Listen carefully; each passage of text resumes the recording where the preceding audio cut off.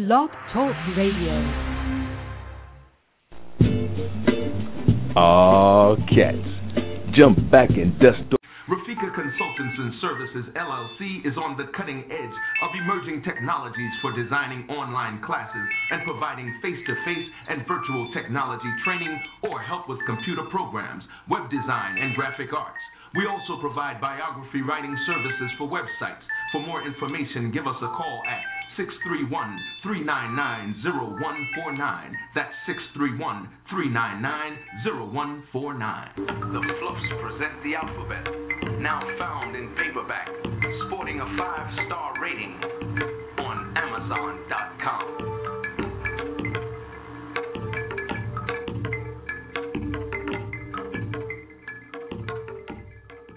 Moon 107, fashions and gifts that bring out the best in you. Moon 107 is an online retail store featuring women's and men's clothing and the gift shop. The women's shop features stylish tunics, suits, and accessories and offers the well-dressed woman an outlet to find the perfect gift for self or for someone else. The men's shop offers classy French cut shirts for the well-dressed man. The gift shop offers organic skin, hair, bath accessories, and inspirational music imported from Africa, India, and Asia, as well as jewelry and accessories. Moon 107, fashions and gifts that bring out the best in you. Don't forget to visit moon107.com.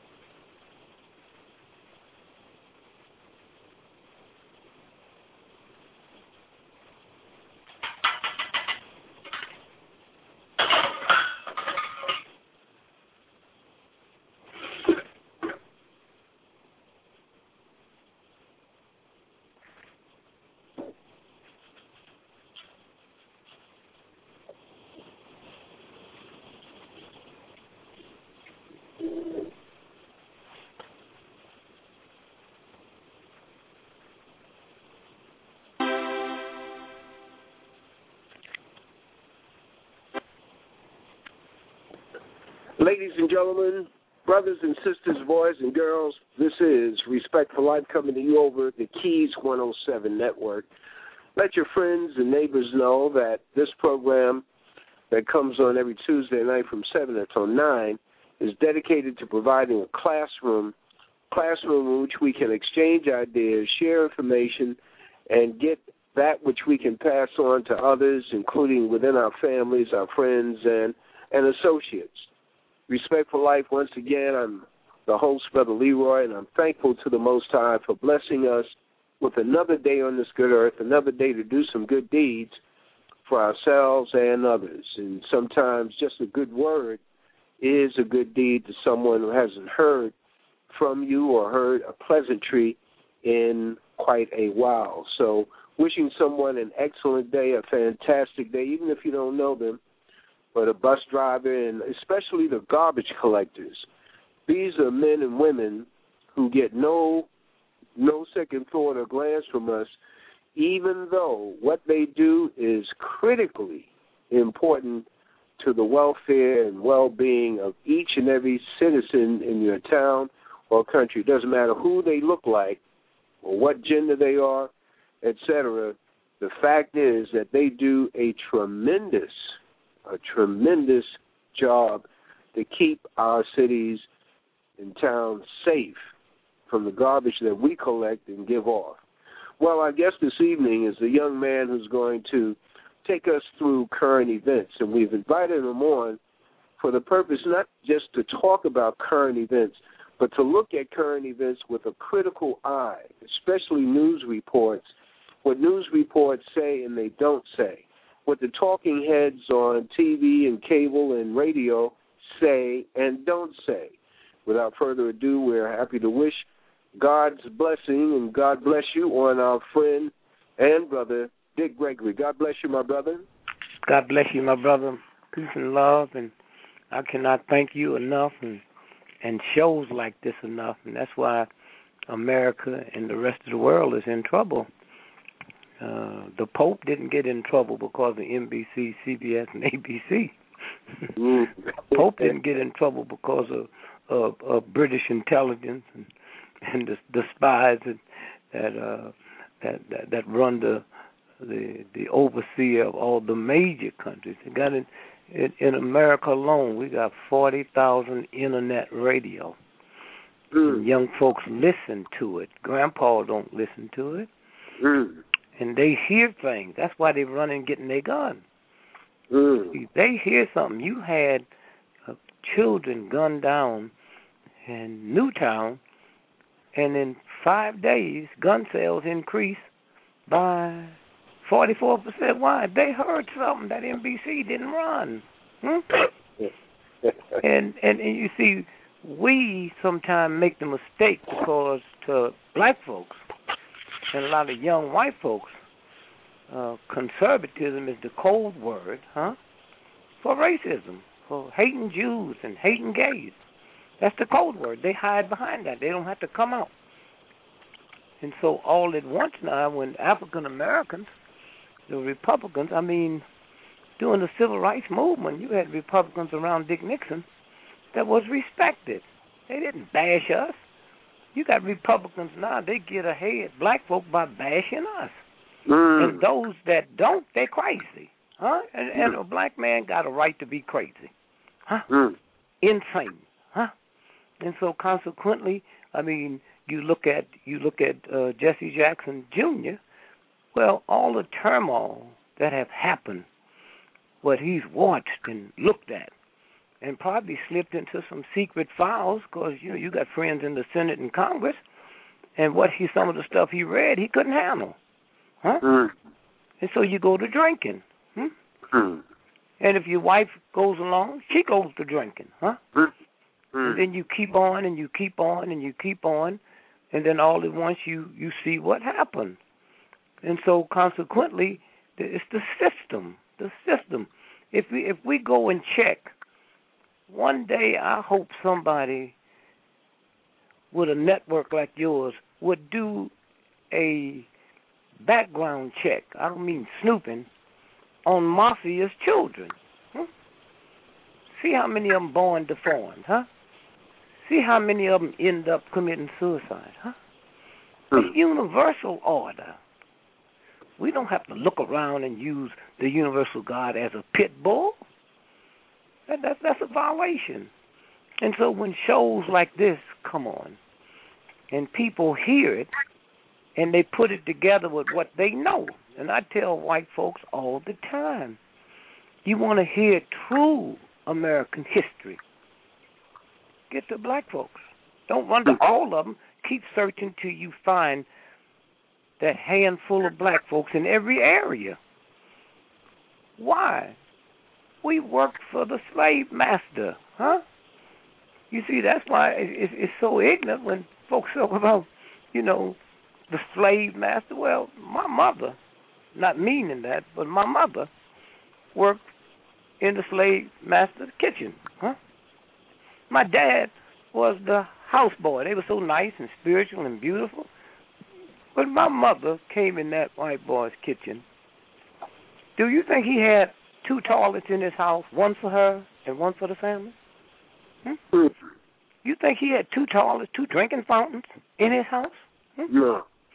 And so George Wallace proved that. He talked about how ignorant we was, and never will they go to school. Then he leave there and get on a United Airline and fly from Alabama to New York. You think he had separate water fountains?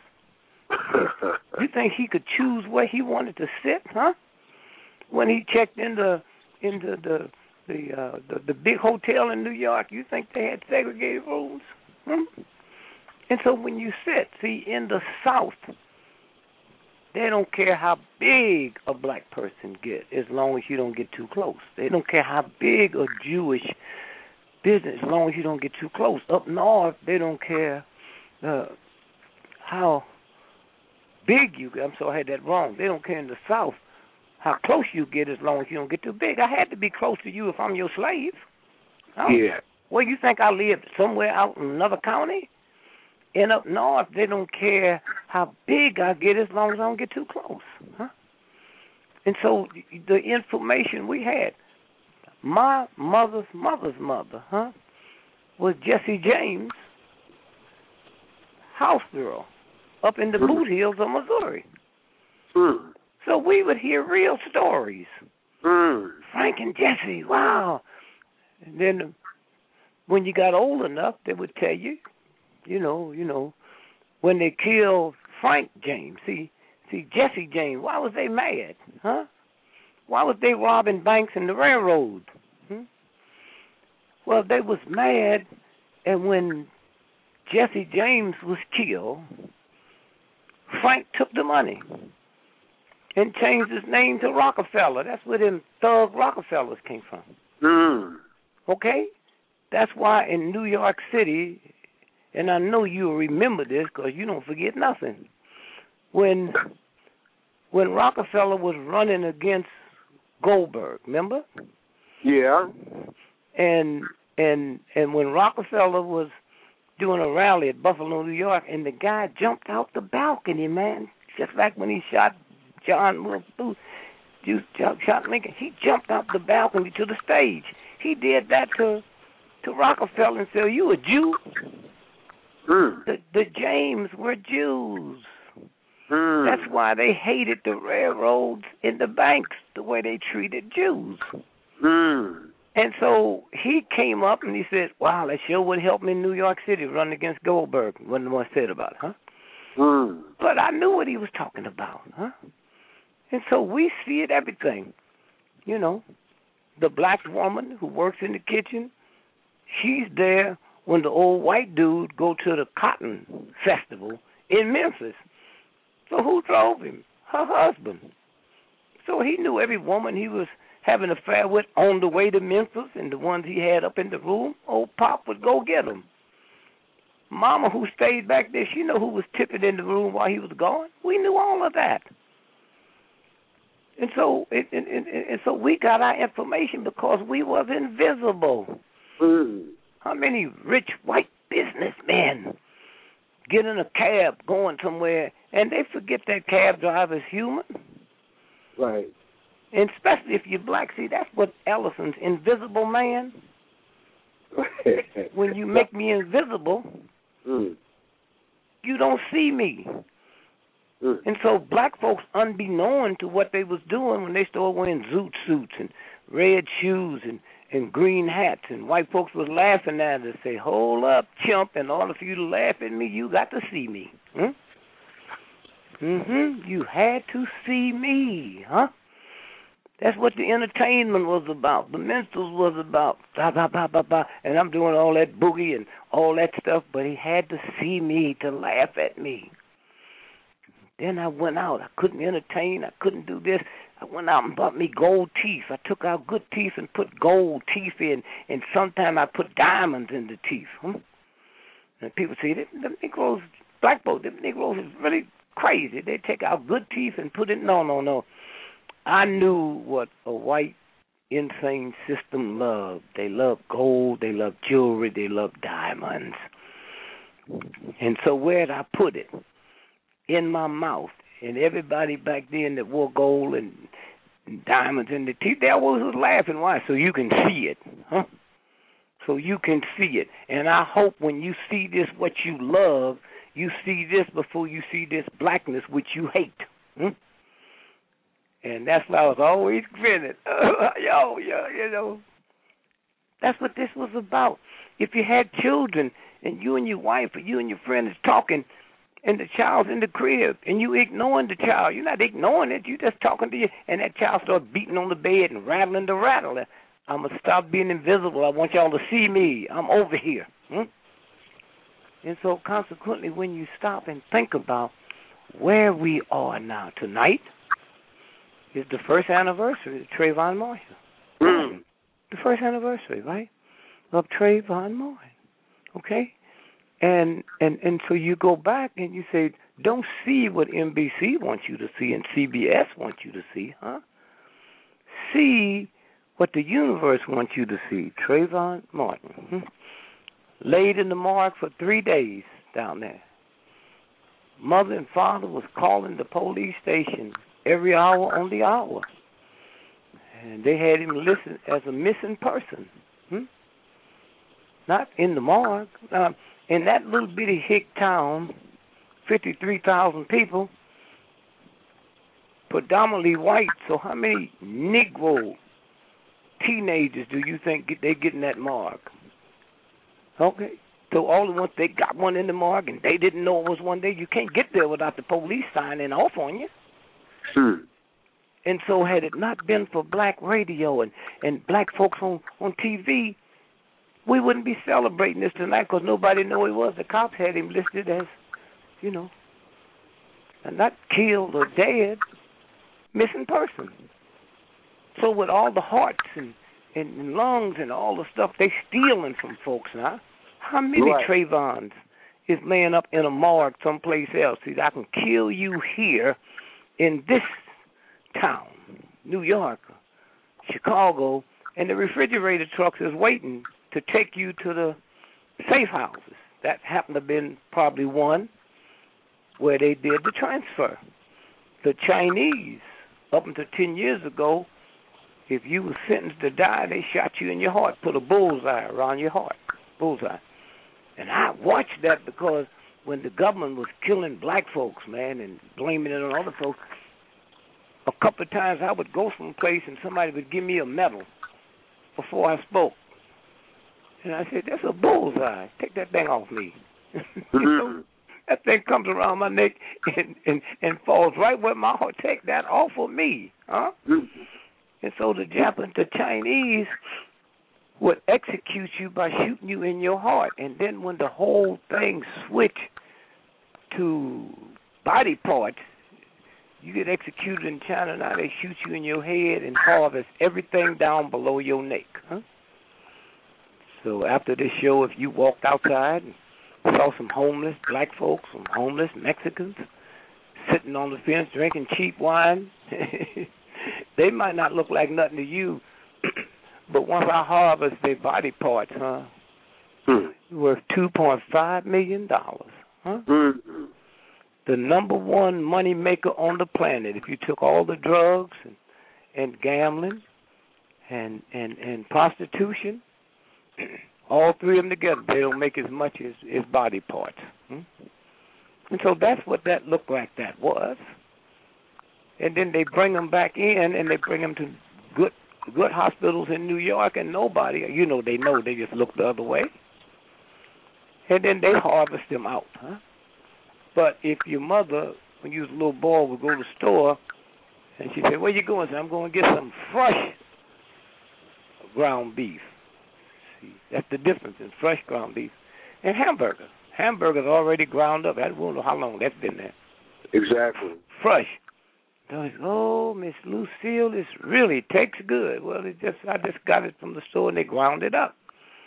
It's the same thing with body parts. The older the body part, they can tell you how many years is cut off your life when you get it. The fresher, you might have 20 more years, huh? So I'm saying, you think Cheney, with all the money and the power he had, you think he stood in line and waited for old,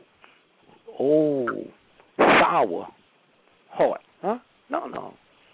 And you hear people say, oh, wow, well, that guy lucky. Say something fell off that building and hit that guy in the head, and while they was pronouncing him dead, they saw that thing he was wearing on his wrist. Give my eyes to Mount Sinai Eye Clinic. we got a fresh one. Why? Because that's worth maybe $200,000 more than one of them stale ones, huh? Man.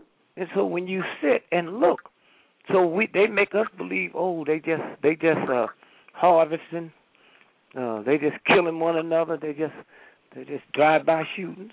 So if you, my son, and I come home tonight and the family tell me that you was killed in a drive-by shooting, that body is not under my jurisdiction. I can't even take it until the coroner. The body is controlled by the coroner. And until that coroner says we can come down and get the body, you can't get it. And so then when you get it, you see them stitches and all them cuts. You're not aware that they've been in there and took all my organs. You're all emotionally upset, huh?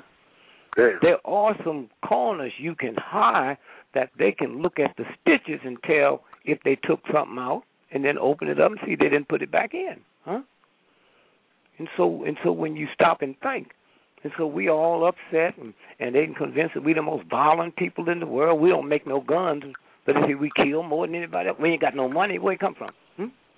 Yeah. And so consequently, when you stop and just look just a little bit further, then you also harvest the interferon. That's what the folks was killed in Atlanta. That's why 99.9% was more. It comes out the testicles. You mean drive-by shootings? They don't shoot. There ain't no girl gangs, huh? There ain't no girl gangs. They just shoot boys. And if you go back to the 60s when you had all them riots in the penitentiaries, and they found out that those Negroes had a trifling lifestyle, drugs, staying up all night, drinking cheap wine. So then they went for the little boys. That's what happened in Atlanta. How come when the drive-by shooting, they ain't shooting no old men? You see all them old ignorant brothers standing on the corner, running game on everybody. How come they don't get shot? They too old. Interferon sells for $19 billion a pint. I got some cousins who would participate in that. Man. So that's what this is about, huh? But we so out of the spirit. See, when you get hooked to the church, ain't nothing wrong with getting to the church. But when you substitute that for the universal God, then you ain't hooked to nothing. You lose all your feelings. You lose all your universal protection, huh? And so consequently, that's what we're looking at with Trayvon. I heard him today discussing that the lawyers came up with pictures of Trayvon going into 7-Eleven and coming out of 7-Eleven. Well, and somebody said, boy, he sure looked different. He didn't look little. He looked different. Oh, come on, y'all. And then somebody give them to the lawyers. Lawyers don't know, so they run the game. Well, why'd y'all wait this long when 7-Eleven had pictures the first night if he went in there, huh? Who is it that told the whole world about what he went to buy, Skittles and sweet tea? Everybody in the world knew what he bought, but nobody knew particular what the death thing was about, huh?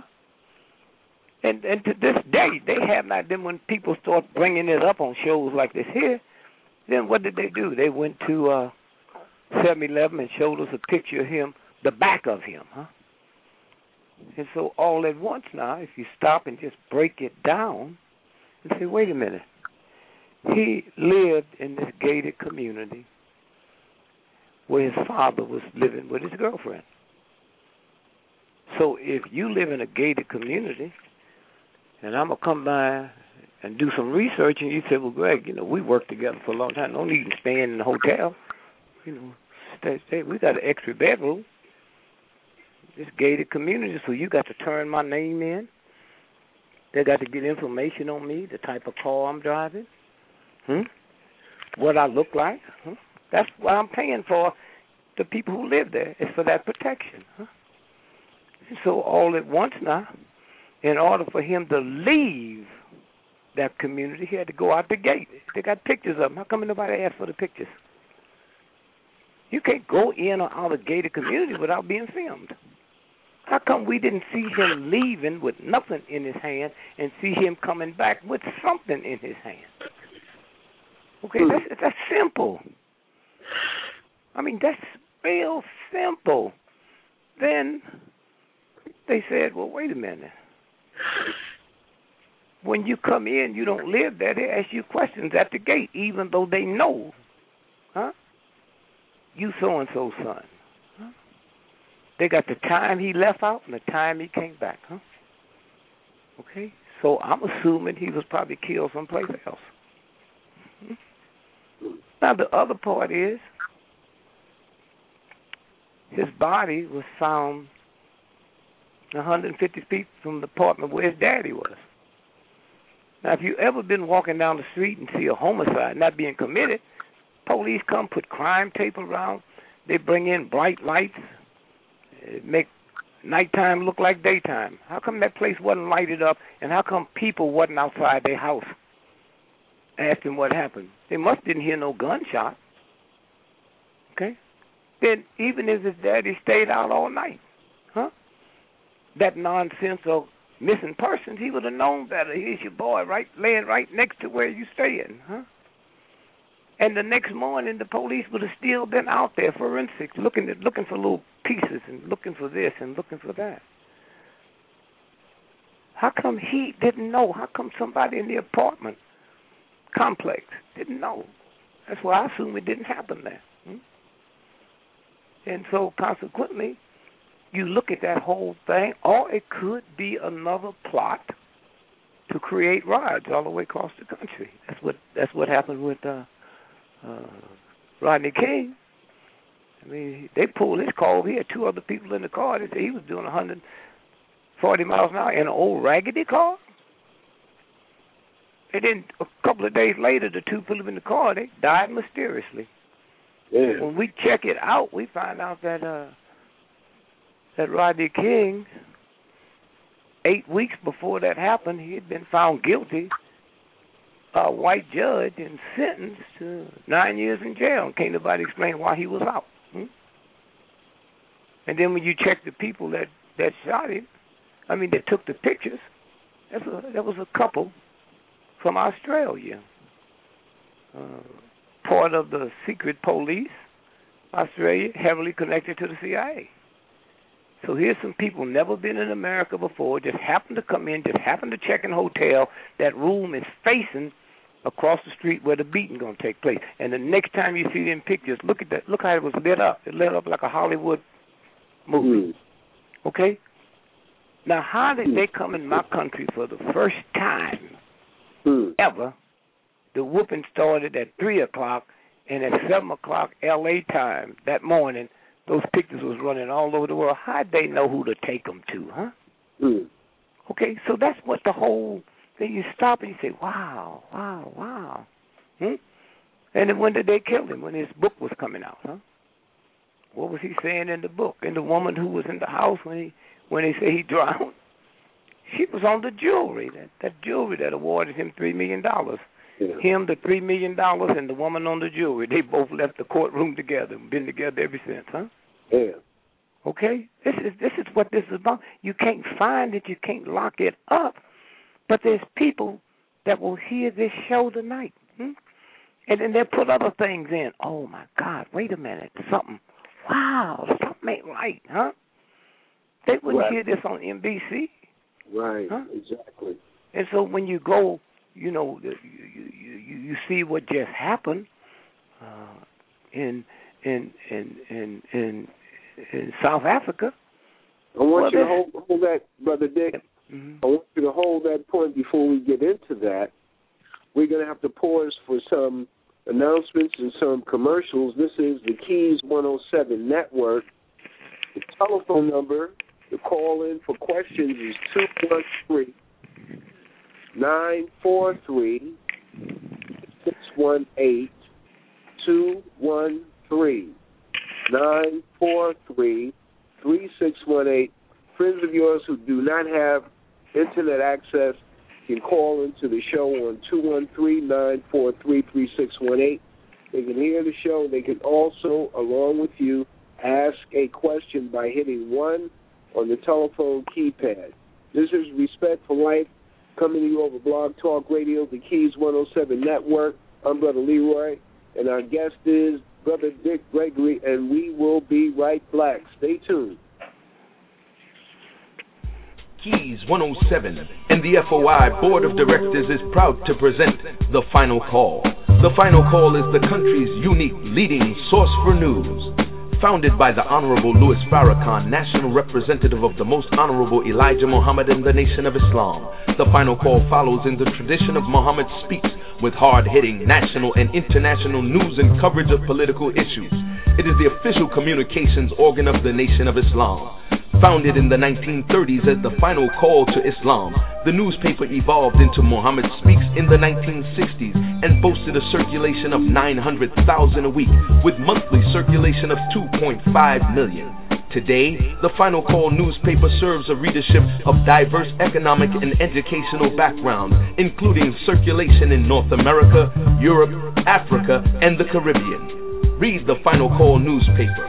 You can find one of the beautifully bow-tied representatives in your community or read finalcall.com.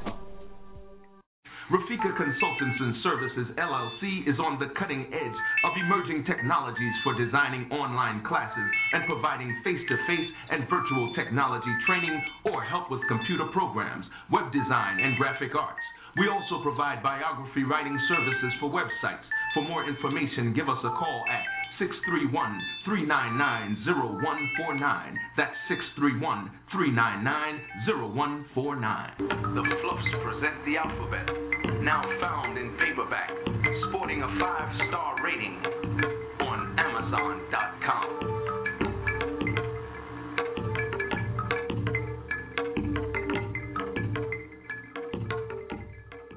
Moon 107, fashions and gifts that bring out the best in you. Moon 107 is an online retail store featuring women's and men's clothing and the gift shop. The women's shop features stylish tunics, suits, and accessories and offers the well-dressed woman an outlet to find the perfect gift for self or for someone else.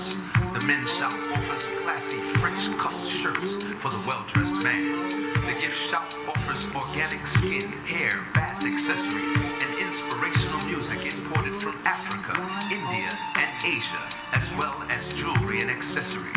Moon 107, fashions and gifts that bring out the best in you. Don't forget to visit moon107.com.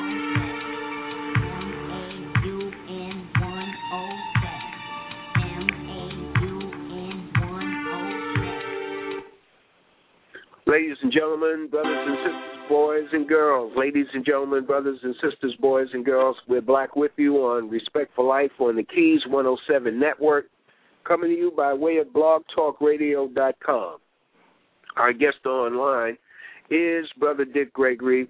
Telephone number 213-943-3618, 213-943-3618. Hit 1 on your telephone keypad if you have a question for Dick Gregory. We'll take those questions before we end this interview at approximately 8 o'clock. Brother Dick, South Africa, the story out of South Africa. Well, first, let me just say this. You know, you need to record this and then listen back to it. And then you hear more than the interview. You hear love, you hear kindness, you hear peace. That makes my grandmother understand it, okay? Yes, sir. She don't hear the shock. She hear, listen at that lovely young man. See, people who knew Malcolm, I'd be embarrassed. Me and Adam Powell, we'd be embarrassed to be around him because we hung out with him for a long time, right? Mm-hmm. Every night. He was funny, he was witty, he was clever, and he was bashful. Man, I said, man, let's go. Come on. Oh, man, we going to sit with this boy punk again, man? Come on. And we go and we say, well, Malcolm, we got to cut out now. We're going to get us some white ladies and some whiskey and some barbecue. And Malcolm would just laugh. But he said, yes, sir, and no, sir, to men, women, and children, to black folks and white folks. That was his real demeanor. His stage demeanor was to wake you up. Yeah. And what a beautiful human being, man. Just kind and polite, but bashful. You sit around and, man, you feel funny, man. And so this is what you do with this show. And then you bring people on that we know you wouldn't have on just to get ratings. You bring them on to share them with your family. Mm-hmm. And so that's where it goes. I mean, you can look at anybody. Look at NBC,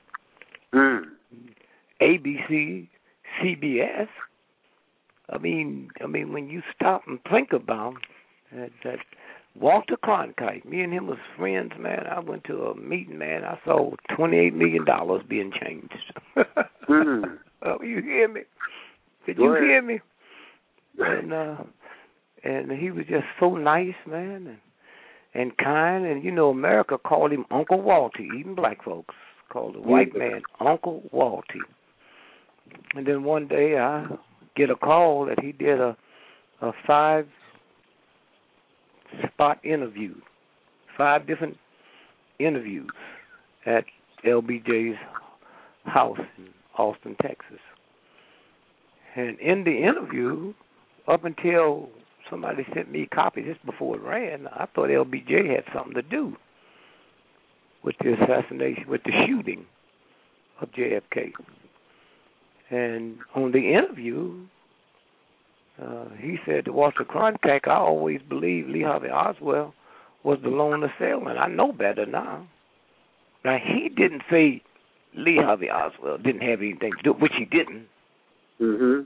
But he said that the president of the United States, ex-president, what took over after Kennedy, he said it was a conspiracy, huh? Now, they didn't get into details. Why was it a conspiracy?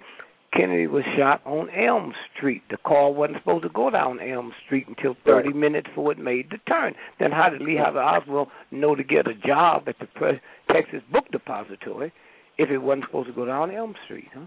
Mm-hmm. So then when it ran, that part was clipped out, huh? Clipped out. Mm-hmm. Clipped out, huh? Mm. Wow, clipped out. So I bump into him coming through the Kansas City airport, and I said, man, I looked at your piece on LBJ, and that piece that he didn't know I knew, that piece where he told you he didn't think Lee Harvey Oswald, why was that clipped out? He said, oh, CBS overruled me. And I said, well, my grandmother don't call CBS uncle. Okay? And he could see he was pained for somebody like me who he loved, for my brain to feel that way about him, huh? And so consequently, that's how they do it. I just looked at J.A. Rogers' book. Yeah. One of the greatest historians, talk about the 5 Negro presidents. Yeah. So I used to hang out at Michelle's bookstore. Ain't never been and never will be one after that. That's where the real folks hung out. You could just sit there, man, and you could save your movie money because some characters came in there, top minds, right? And what happened? They showed me. Michelle said, "I got something to show you. And I looked at it, and I said, Eisenhower? Yeah, well, my mama told me Eisenhower was a Negro, but you can't put that in a book before they dead, huh? Why you think the girl didn't come out and say Strong Thurman was her daddy till after he died? Why you think the folks in McComb, Mississippi didn't come out and say J. Edgar Hoover was a Negro? Anytime you hear somebody say tall, dark, and handsome, they're not talking about Sidney Poitier. They're not talking about Harry Belafonte. They're talking about white men who they know is passing. They've never referred to a black man as tall, dark, and handsome. Those were white boys. Rudolph Valentino. Them white folks were committing suicide when he committed suicide. They knew he was a brother. Yeah. Abraham Lincoln, we knew that was passed down from our family. Huh? His daddy was a black man. And those of y'all seen the Abraham Lincoln movie, up front when he talked about his hair is comely. Nappy. Huh? Yeah. Nappy. The dude that invented Kinko, okay?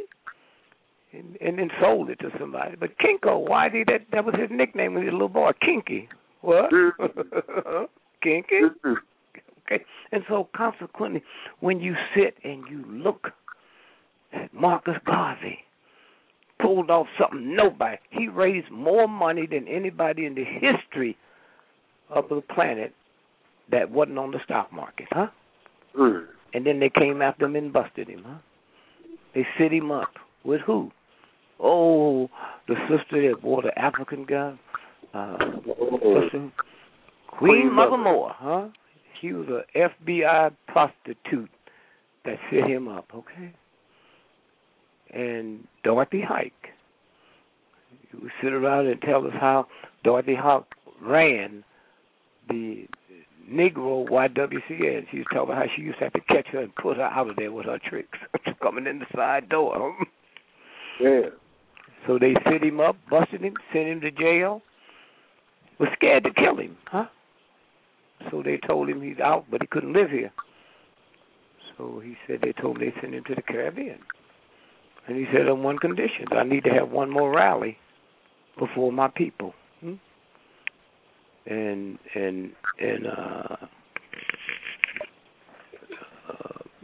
So when you stop and think about that, the sister they honored tomorrow here with a statue in the halls of Congress. Refused to get off the bus, remember? Oh, Miss Rosa Parks? Her daddy was cold, man. Daddy sit on the... See, she wasn't no punk lady. She watched her daddy sit on the porch every night with a double-barrel shotgun because he was angry at the Garvey night because if you was yellow, you couldn't get in. He was too yellow to get in. So he had to prove something to himself. So when he got out of jail, they put him on this board to send him to the Caribbean, and he made one stop. He made one stop in New Orleans, and people came from all over the country. Nickels, huh? And when they took up the collection to run his organization, just nickels, $3.5 million in nickels, huh? Mm. Then the government realized they had the right one. Jesus, this man dangerous, huh? Mm. And so that's how they do it, okay? And then so A.J. Rogers, I'm looking at Eisenhower. Well, we knew that. Eisenhower, we saw pictures of his mother. They had the picture in the book of his mother, Seventh-day Adventist out of Topeka, Kansas. And I said, hey, man, I hugged him and kissed him, and I said, you'll be dead before I get back here in 2 weeks. 2 weeks, he was dead. There's a protocol in the madness. Okay, we hate the fact that you're going to do it, but you better not do it to a live one. So tonight, I was at a friend's office, and I saw the book, and I just looked through it, and lo and behold, Eisenhower's been taking out the book. Wow.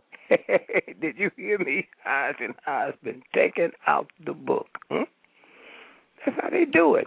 Wow. And so if you didn't hear this show tonight, you wouldn't know you ought to go look for one of the old books, and you see Eisenhower in it, okay? And so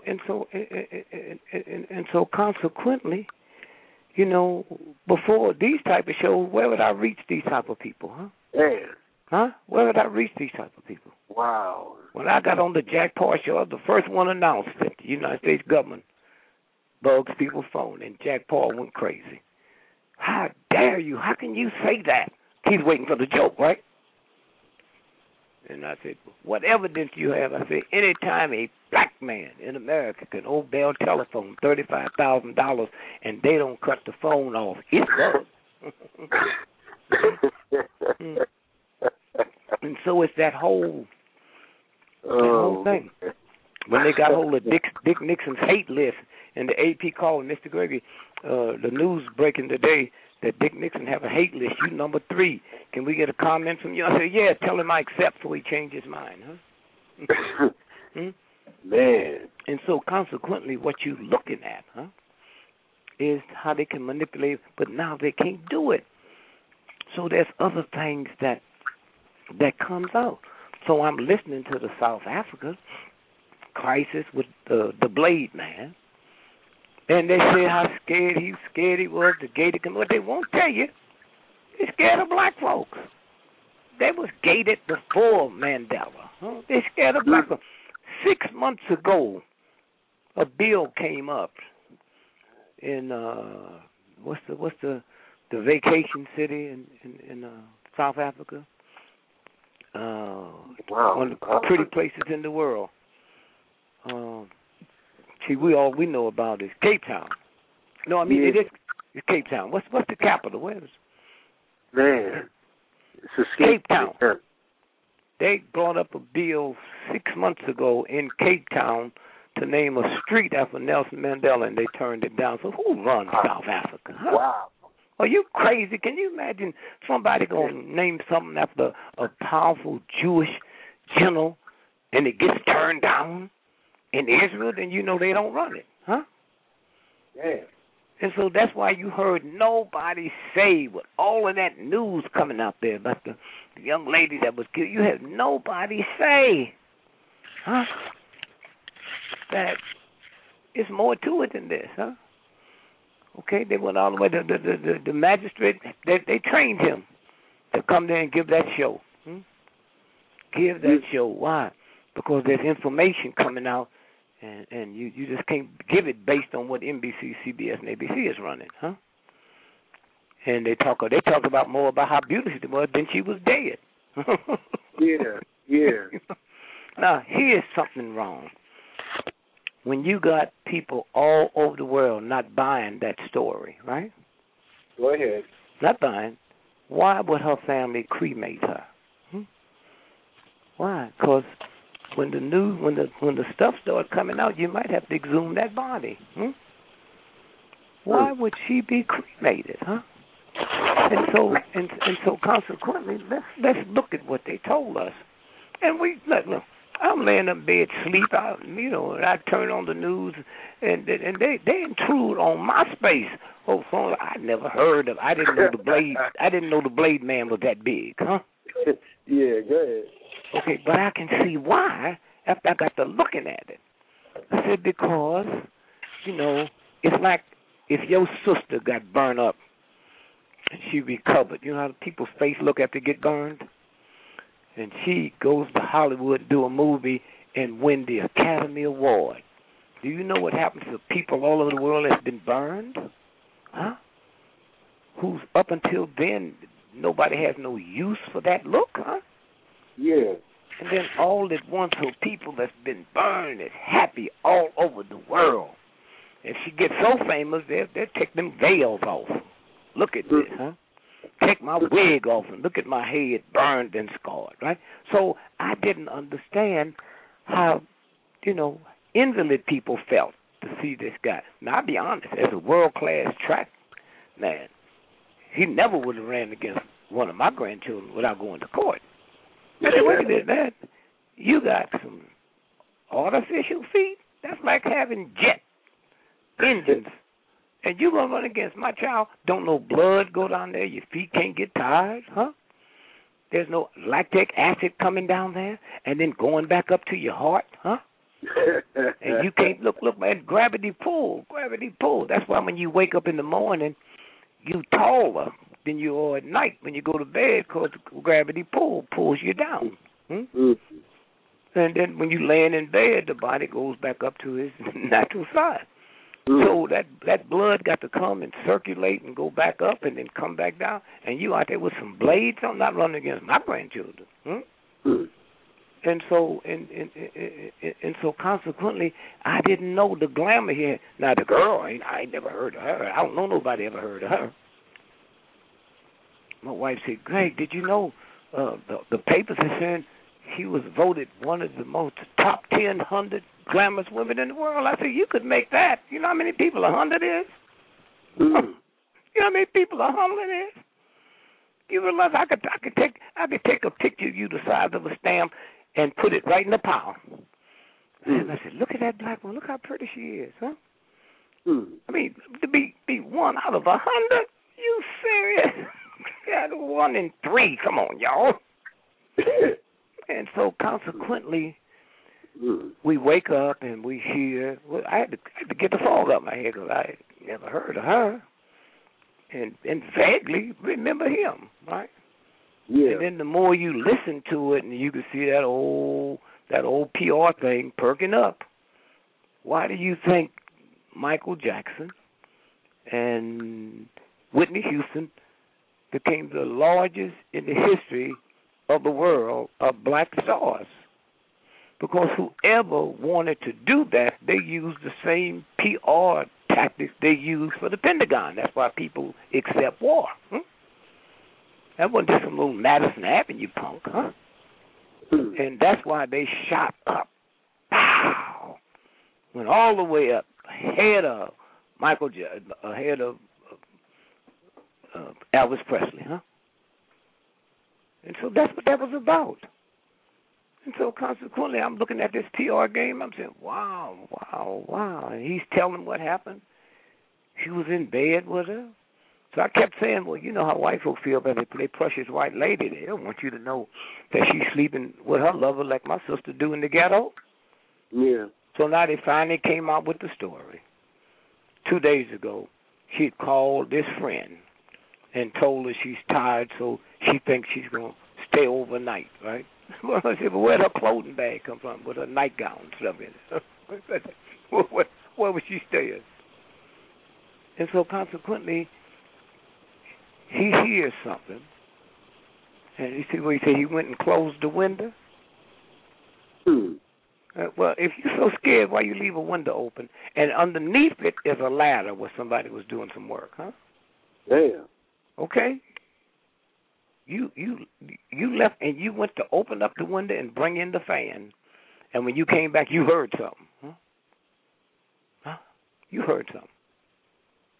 What do you say? Come out of there with your hands up, huh? I got the drop on you, huh? Then I'll fire a shot in the air so you know I ain't playing, you know. Now, how was she in there and the first shot, nobody heard her scream? She wasn't yelling. Oh, don't hit me. This is me, darling. Huh? A fool would do that unless there was more to it. So I couldn't understand how she got up to go pee and carried both her cell phones in there with her. And then I found out from some friends I have in South Africa that know how to snoop, said the whole argument started over what's that stuff you call texting? Yeah. Well, my little precious son, man, him and his wife getting a divorce. You can't find a more precious human being than him. And I guess he texted something to some woman, and she found it. And now they want to have a meeting, a family meeting, to discuss it. I told him, you better not go there and say business. We ain't gonna discuss nothing. You know, don't book me in. You know, if I got that day open, put me in the hospital, big time, huh? They're gonna go to the park, huh? Oh, I said they'll never pull out a gun on me. But inside they're gonna commit suicide and take the whole tribe with them. And so that's what he found. I can't think of the name, some big athlete or something. That's what the argument was about, huh? Now, I know that, and the investigate, and then they want to make like the investigators are such bunglers, huh? Oh, they didn't test the phone. All you have to do is hit the phone and go back in the numbers there. And so all at once now, we hear this game and hear this game. Oh, he shot her 5 times accident. Well, we just stop there. Please stop there. Please. Hollywood movie. They wouldn't even try that. Mm-hmm. And so now we looking. And if he fell down the steps, I don't know if I told you this before, if you fell down the steps, man, and your wife was coming up and you accidentally hit her 5 times, you broke her neck, you fractured her jaw, you fractured her skull, you broke her nose, man, who you going to convince that was an accident, huh? But now, if they'd put you in jail for that, but they hadn't put him in jail and left him there for murder, huh? All this crap about, well, he's not until you find him. No, I can keep him in jail. That's my law. I keep him in jail until he has a trial, huh? But these are the same people that when O.J. was found out good. They're crying. They still crying, still hollering, and put him in jail for stealing his own jewelry. Huh? Yes, sir. Huh? You hear me? And so Yes, consequently now you look at that and you say, wow, something is not right. And why haven't the head of state said something? Why?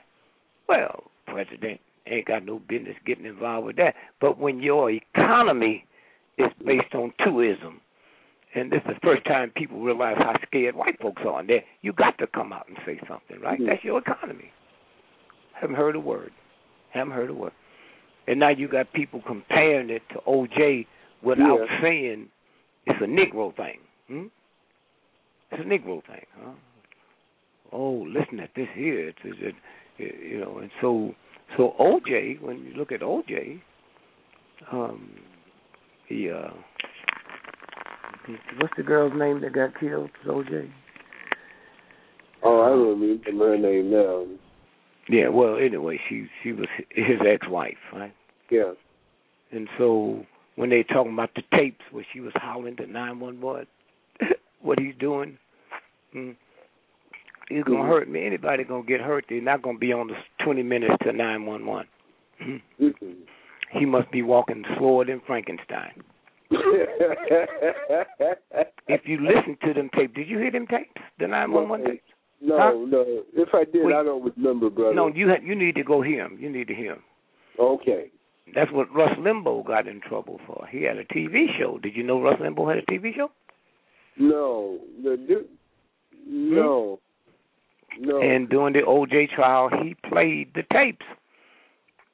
And that's when his real thing came out, not the game he playing. You know, Rush Limbaugh's producer been a black man for 31 years, huh? Wow. Okay. And what he said is, if y'all slow these tapes down and listen to them like we have, you find out she ain't that goody-goody white girl. Don't you know when he took a commercial break, he never came back on TV again in his life. They fired him doing the commercial. You hear me? Damn. Okay. Rush Limbaugh, but where else could you make $300 million on a radio? You got to pay that to the Universal order, but I'm glad somebody did it because the white folks don't have the hate toward us now. They got somebody they can turn on every night. You know how many people, when something happens, they say, hey, wait till Brother Leroy come on. You hear what I'm saying? Yeah. So they said, yeah, wait till the brother come on. So now they got something they can talk about around the water cooler because the boss okayed it, huh?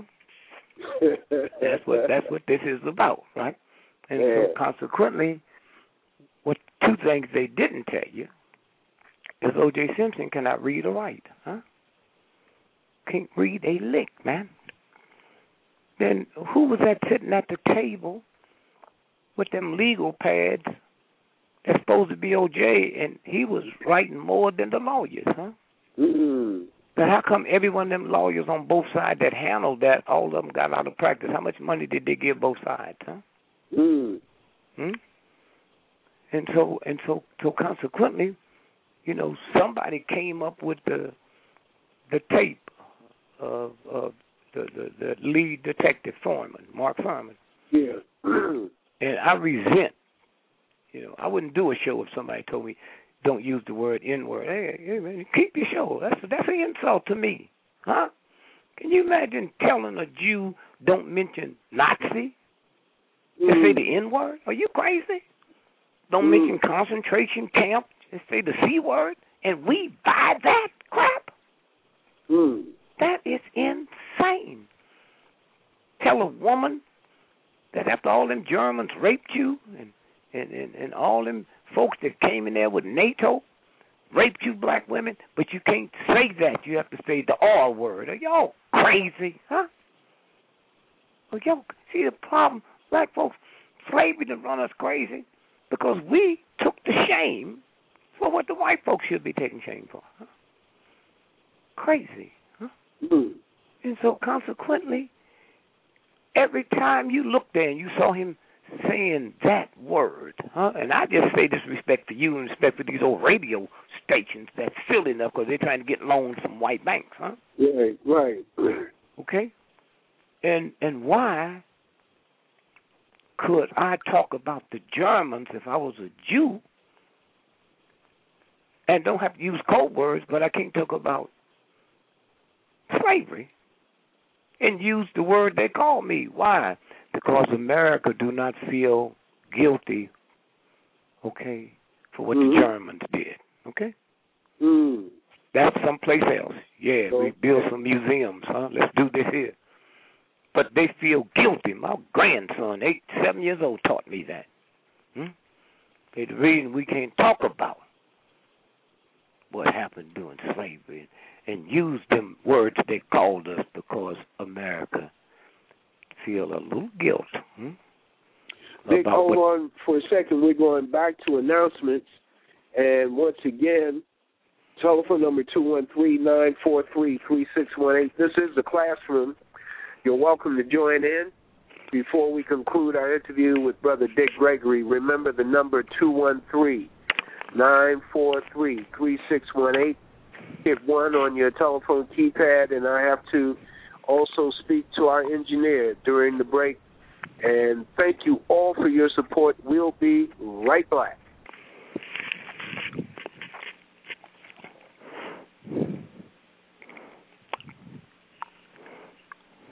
Rafika Consultants and Services, LLC, is on the cutting edge of emerging technologies for designing online classes and providing face-to-face and virtual technology training or help with computer programs, web design, and graphic arts. We also provide biography writing services for websites. For more information, give us a call at 631-399-0149. That's 631-399-0149. The Fluffs present the alphabet, now found in paperback, sporting a 5-star rating on Amazon.com.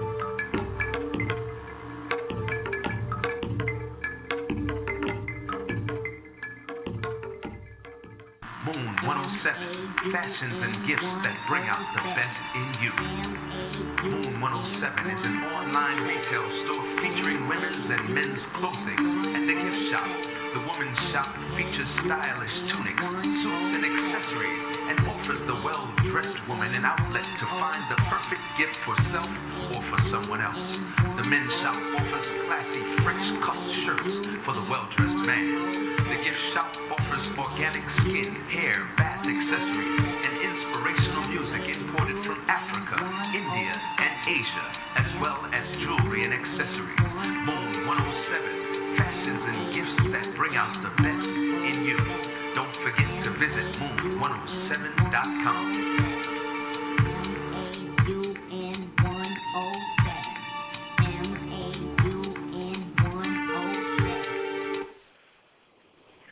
Okay, ladies and gentlemen, brothers and sisters, we're black with you. I'm Brother Leroy, Brother Dick Gregory on the line, doing critical analysis of what's in the news, some of the events in the news, looking at it from different angles, and hopefully, I'm not going to say hopefully, what happens with this kind of analysis, it begins to grow with you. You begin to look at things a little bit sharper. And on that note, Brother Dick Gregory, there's a commercial on TV. It's a Geico commercial. I don't know whether you've seen it or not. It's a pig driving a car with a woman. Mm-hmm. And we'll talk about that right after we take this call. Caller, you're on the air. Thank you for your patience. You're on with Dick Gregory. Your question, please.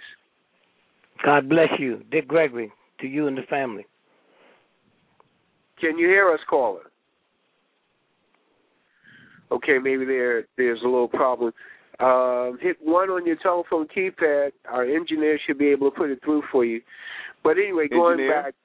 Yes, did you hear something? You there? This is Brother James. Yes, I can hear you very well. Okay, God bless you, Brother James.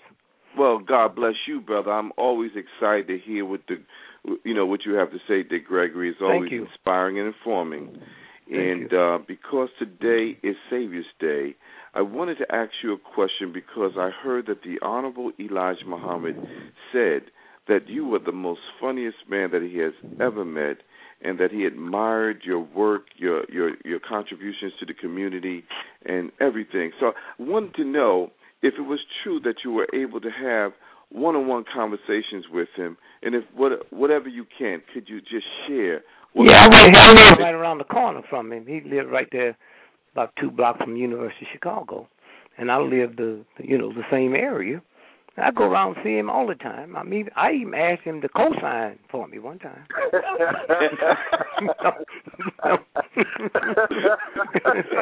and so he said to me one day, he said, "Dick Gregory," said, "I see you on TV. You sound more like a Muslim than a Muslim. When you gonna join the mosque?" And I said, "Hey, champ, let me tell you something." I said, "I think we deserve a black pope, and that's why I just want you to go all the way, all the way, all the way.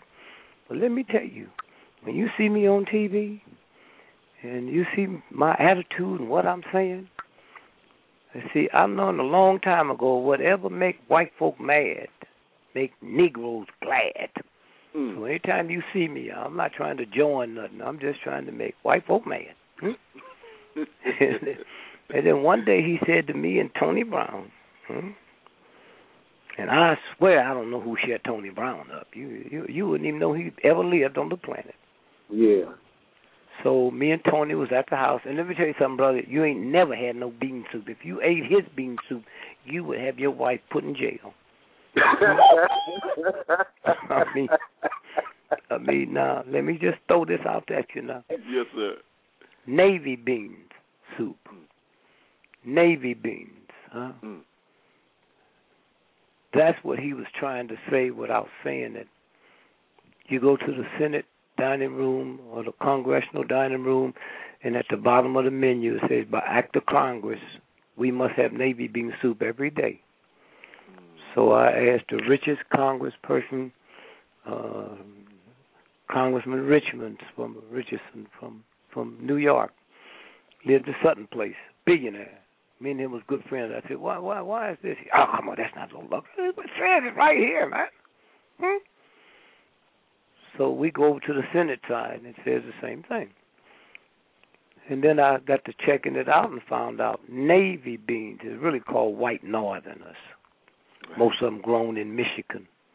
The Honorable Elijah Muhammad would go in there and buy about 80% of the crop, but he had enough sense to know if you stats, so he would take theirs off the top and then sell the rest of them back to Kroger's and A&P, so wouldn't nobody get suspicious.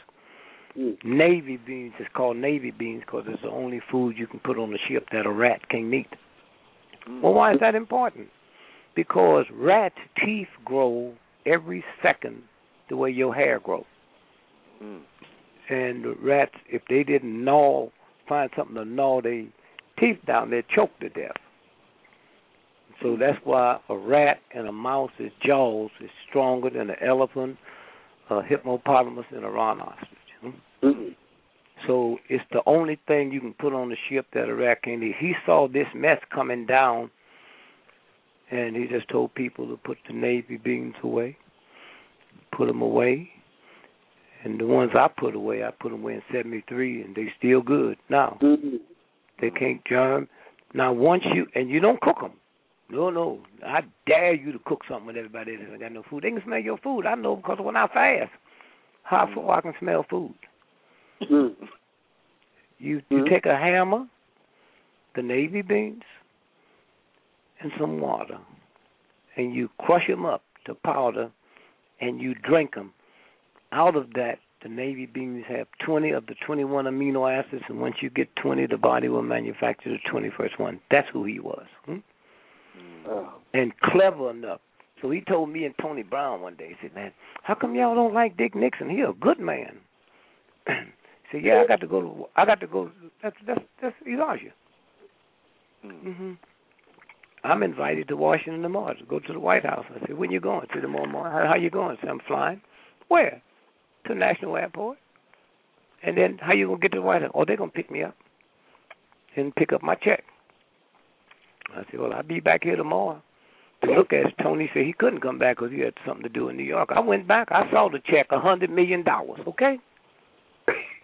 Did you hear me? And if y'all been following that trial about those women he's supposed to have, and if you followed that, you find out that $100 million, that they still in court fighting over the money because that $100 million check is in the Continental Bank in Chicago. That's who he was, huh? But I couldn't believe that he had let Hoover dupe him and Malcolm too. All them letters, hate mail that Elijah was getting from Malcolm and Malcolm, that was coming out the CIA headquarters. They didn't know that. That's what time when you get up there and you let your emotions take over, evil, dirty, half-breed white boy can trick you. And so consequently, that was when I first met Malcolm. I was in New York. I was the hottest entertainer on the planet. I get a call. Dick Gregory, Brother Malcolm. Hey, champ, what's going on? When can you come to the mosque? I said, wait, let me see. Hey, send a call for me now. And he said, I'll get back. So he got back. His whole demeanor had changed. This is his humanity. He said, Dick, thank you much, but you can't come here, man. My people come in there to see you, and they tell me 99% of your audience is white folks. I said, Malcolm, you called me and asked me when I could come, and I just told you. Send a car, but now I'm going to put these conditions on it. The car pick me up, and me and you will stand in front of the mosque and take some pictures. And I want to see him on the front page of Muhammad Speaks. And he kept saying, Greg, Dick, you don't have to. That's the law. And about 3 weeks later, the picture ran on the front page of Muhammad Speaks, right? And so this is the man was so kind and so, but that scared black folks. I don't know no black person like growing up was scared of a pimp or a hustler or a gambler or a thug. But the white folks say, be scared of them. Be scared of the Nation of Islam. Be scared. Anybody call themselves a nation, we can't tolerate that. And so black folks were scared of Malcolm. And after white folk killed him, they put him on a stamp. Those of y'all listen, when the last time a family member of yours been on a stamp? Wow. And the person that put him on the stamp wasn't no black folks sitting in the room, just like when they decided we're going to use the N-word. Wasn't no black folks sitting in the room make that decision. That was white folks. Because white folks really believe it was that word that got Mark Furman free. So they said, wow, let's never, ever. And so thank you. But let me just finish one thing. Yes, sir. O.J. Simpson, the news people said that first, where do you live, brother? I'm in New York, sir. Okay, if I took a homeless person that died and put him in front of your house, and you called 911 and they came out and found the dead homeless person, how long you would think it would be before they sent the coroner's wagon out to get him? Just roughly. 2 hours. Okay, then why did those bodies that they say O.J. killed, why did they stay there from a little bit before 11 till 12 noon the next day, Well, what means by that, when you do that, you convincing people it was just 2 people. It was 3 people killed that night, okay? That's why Marshall Clark kept saying, O.J.'s blood was all over the place, and they kept shutting up. Shut up. And if you go back and look at the trial, when O.J.'s mother flew down there, see, when Nicole Simpson, they had the funeral, okay, O.J. hadn't been busted. His mother came down there to the funeral and saw O.J. She had a heart attack. They had put her on a jet and fly back. And the whole 18 months he was in jail, she never once come to jail to see him. Who did she see, Okay? And that trial, if you notice the trial, O.J. every day came in brand new tailor-made outfits and tailor-made, Y'all hear me? See, this you can check.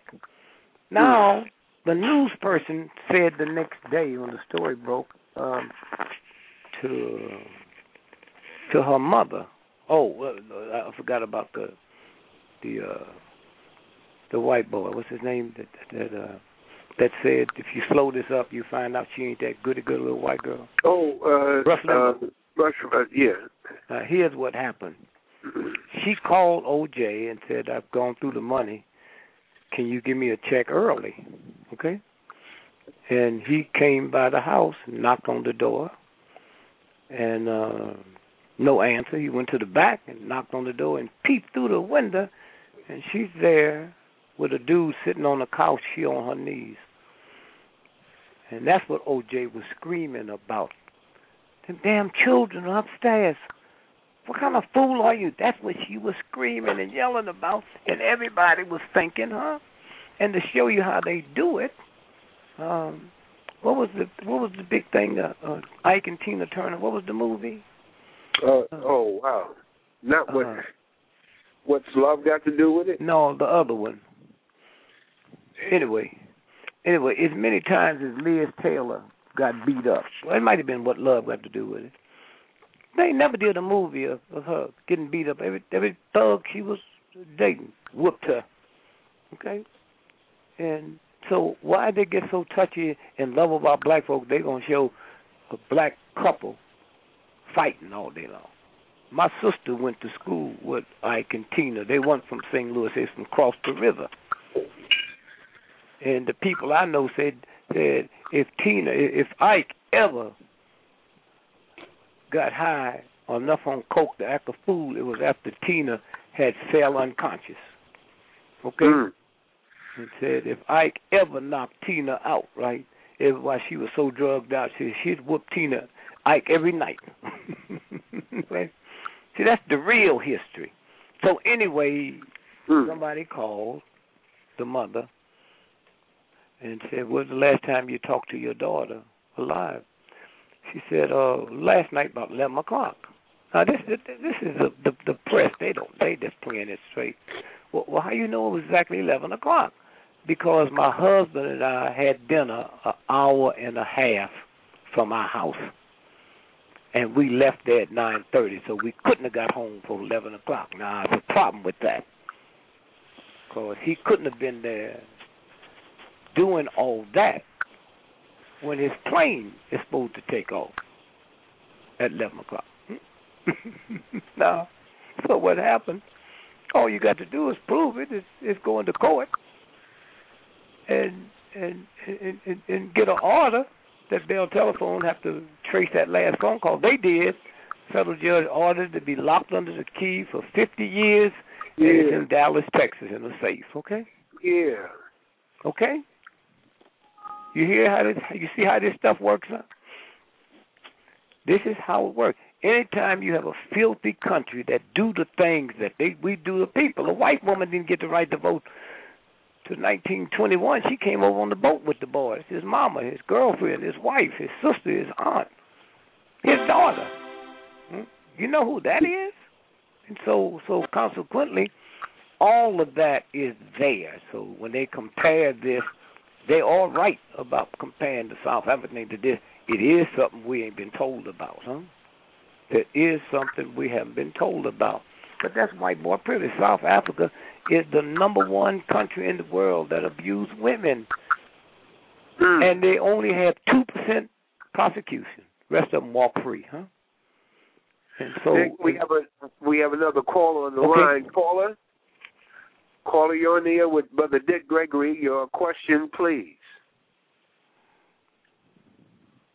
Caller, can you hear us? You're on the air with Brother Dick Gregory. Okay. All right. I'm sorry, Dick. Go back to the point about the South Africa being a place most abusive to women.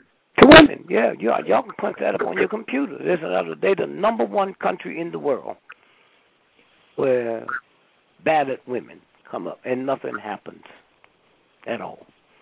And so consequently, I hope this one will wake women up all over the world. Here's a 14-year-old girl in Pakistan led a march for women to have the right to go to school, huh? And they shot her in her head twice, and the only reason she's alive because medical technology, huh? Yeah. And so if this one don't make women come around and say enough is enough, it took Emmett Till to promote Rosa Parks in her mind. Okay? So if this one, all over the world, start women to marching over what happened to this woman, and then you put that pressure and talk about boycotting. How you think South Africa got the right for self-government, if that's what you call it? Because we threatened to boycott South Africa, huh? So it's the women who get battered and bruised. A woman in America tonight with a PhD make 87 cents on the dollar compared to a white boy that's a PhD. A white woman is 5 times more likely to be rejected when she go to get a mortgage the first time than a white boy to finish high school. This I'm talking about a white woman with a PhD, huh? So this is the time that you can use this, huh? To say, do you realize the homeless shelters in America, their address cannot be printed or the phone number because men would come to the shelter and whoop them again? You believe this? Yeah. You were with the cops, man. You can't go to the bank and whoop a teller, huh? And so consequently, when you look and you see that, and then they dish out this stuff on the Pope, and there's a possibility the Pope could get arrested before this weekend. I mean, ever since he said that he was going to step down, you had a cardinal that was busted yesterday and deflopped in what was it, in the UK, but it was in Scotland. Yeah. You had the big boy in California, Mahoney, that was busted. He's so arrogant with his white boy, so he said he's still, but they telling him don't come. He said he's going over there anyway, although he can't vote, huh? Okay, and what they busted him for, well, I guess the church can breathe a sigh of relief. What they really took him down for was they got them safe houses over there where the Pope and the cardinals, they come there and go to the safe house and they hire male prostitutes. Not little children, male prostitutes. And then the mob over there got together, taking pictures and suing them. And I understand the Vatican's been paid out $1 billion. Huh? But I think somebody's blackmailing them. I think it might be the Knights of Malta for the jewelry. You know, they say nobody has an array of diamonds and rubies in the Vatican. I think that's what they're pushing for. And somebody in the Vatican say, hey, Pope, that's not yours. That's ours. And so that's what that's about. And so the first time he broke after he said he was going to step down, the first time he spoke, he said, all of us have sinned. No, man, don't count me in that until you see me. Huh? Don't count me in. All of us. You say all you Catholics have sinned. Don't say all of us have sinned. Don't include me. I called my wife. I said, did you hear what the Pope said? She said, yes. I said, do you believe he's talking about me? Of course not. Oh, well, the Pope don't count in my house. And you know, I don't know if I told you, man, the cardinal, everybody talk about the black, next Pope going to be a black cardinal. Yeah, there's 2 of them. One of them, I think he said some bitter things about Muslims, so I don't think they'll pick him. But the brilliant one is that one from Spain. I mean, they say he is the most brilliant cardinal ever, Cardinal Scola. But the Vatican told him he cannot be ruled in because the Vatican will be embarrassing the next Pope being Pope Scola. Ha ha ha ha ha.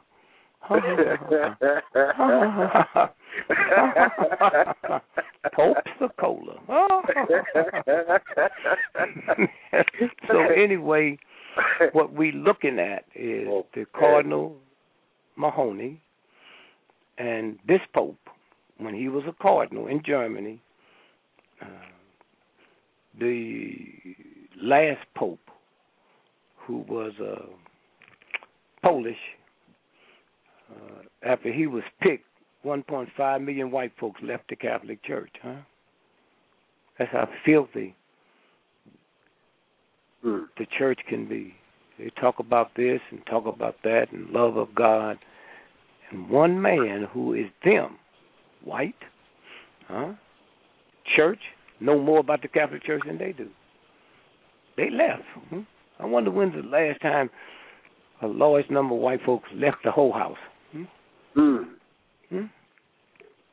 And so consequently, the mob, Catholic, they run in and confess every morning, Father Superior, forgive me quick, I killed 27 people last night. You got to do it quick. I got 12 more I got to kill for noon. and so anyway, here's what happened. When he wasn't a pope, he was a cardinal in Germany. They already hooked him to that Nazi youth camp. And when he was the cardinal, the Polish pope hooked him and Mahoney together and said, cover up this whole pedophile thing. Now, that means that the Polish pope will never make a saint because he's already been busted and be disgraced, okay? That's what the bus came down for. So then the Pope said, I can't believe he was that stupid, he picked 3 cardinals to investigate and report to him by 2 weeks ago. Now, they've been running stuff about the Pope's lover. They call him Gorgeous George. And he's on the front cover of Vanity Fair, the Italian edition, and they got the lover there by itself, and the headlines is, there's nothing sinful about being pretty. Wow, listen at this thug, huh? And so when they brought this Pope wear red shoes. You see, he's going to wear some brown sandals now he got from Mexico. The red shoes. They brought him 3,000 pages of the final report 2 weeks ago, bound in red, huh? And so when he came to New York, man, the New York Daily News did a big story of Gorgeous George. That's Gorgeous right. George. And so anyway, that's what. And now the stuff that the I don't know if I told you about. I had a copy 18 months ago of the stuff that the Butler leaked. Huh? It talked about it talked about drugs, sex scandals, blackmail, and all the safe houses. Now he goes to jail. Past Christmas, the Pope go to see him and forgive him. Huh? He gets out in May and comes right back to work for this new hospital the Vatican is building, which is under the auspices of the Knights of Malta. And so he's right back on the payroll. Okay, and so that's what we're looking at. And anybody, you know, the Pope, that job is for life. Okay, and here, if he is that tired, and sickly, the Catholic Church is the largest industry in the world. It's a multi-trillion-dollar industry with over 1 billion members. Why would he be so ungodly and spiritual to quit the job with 2 weeks' notice, and they have to bring somebody else in to run that huge operation? What kind of thug is he? That don't even make sense. If he's sick, he ain't just get sick last week.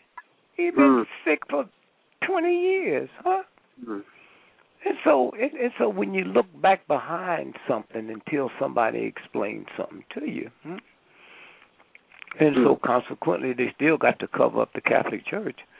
I mean, because, if it all collapsed and something from nothing is nothing. But that's what it's about. Yeah. And I'm sorry. Dick, no, I'm saying, Dick, I want to thank you. We're at the end.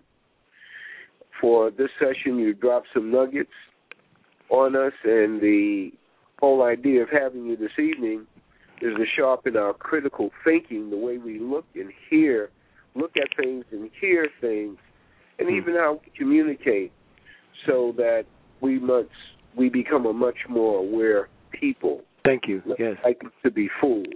Yeah. Quickly, let me just say this: my wife Lillian, we've been married 54 years, right? she called me today and she said, me and you all right? I said, yeah. So you're not angry about nothing, no. She said, I was cleaning out the closet and saw them 2 leg blades in there.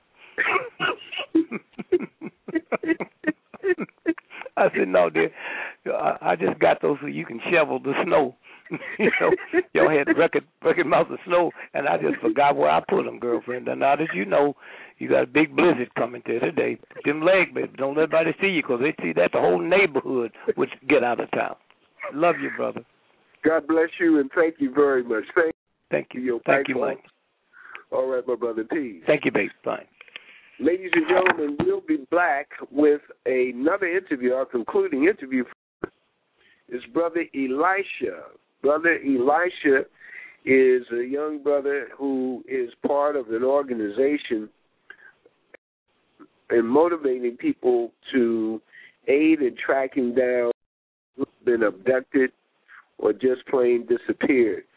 So we'll be with him in a few minutes, and stay tuned.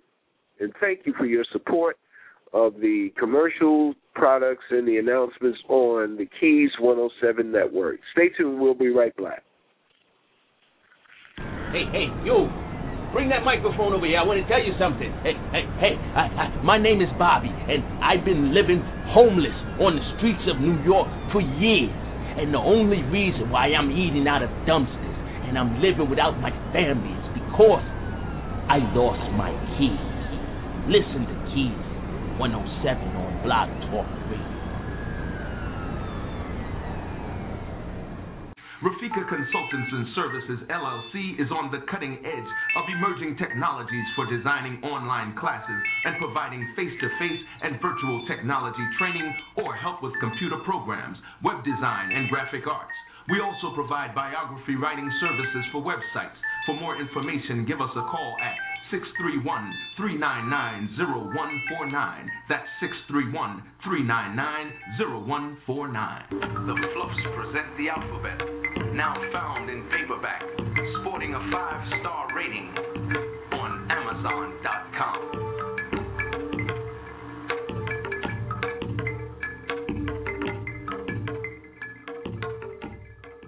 Moon 107, fashions and gifts that bring out the best in you. Moon 107 is an online retail store featuring women's and men's clothing and the gift shop. The women's shop features stylish tunics, suits, and accessories, and offers the well-dressed woman an outlet to find the perfect gift for self or for someone else. The men's shop offers classy French cut shirts for the well-dressed man. The gift shop offers organic skin, hair, bath accessories, and inspirational music imported from Africa, India, and Asia, as well as jewelry and accessories. Moon 107, fashions and gifts that bring out the best in you. Don't forget to visit moon107.com.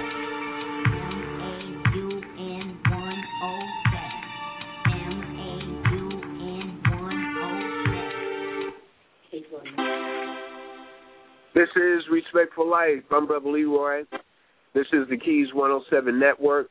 We're very thankful to you for your patience and for your support of the Keys 107 Network. We have an array of programs that meet the necessity of bringing information and circulating information among us as a people and just people in general, bringing you information that you would not hear anywhere else.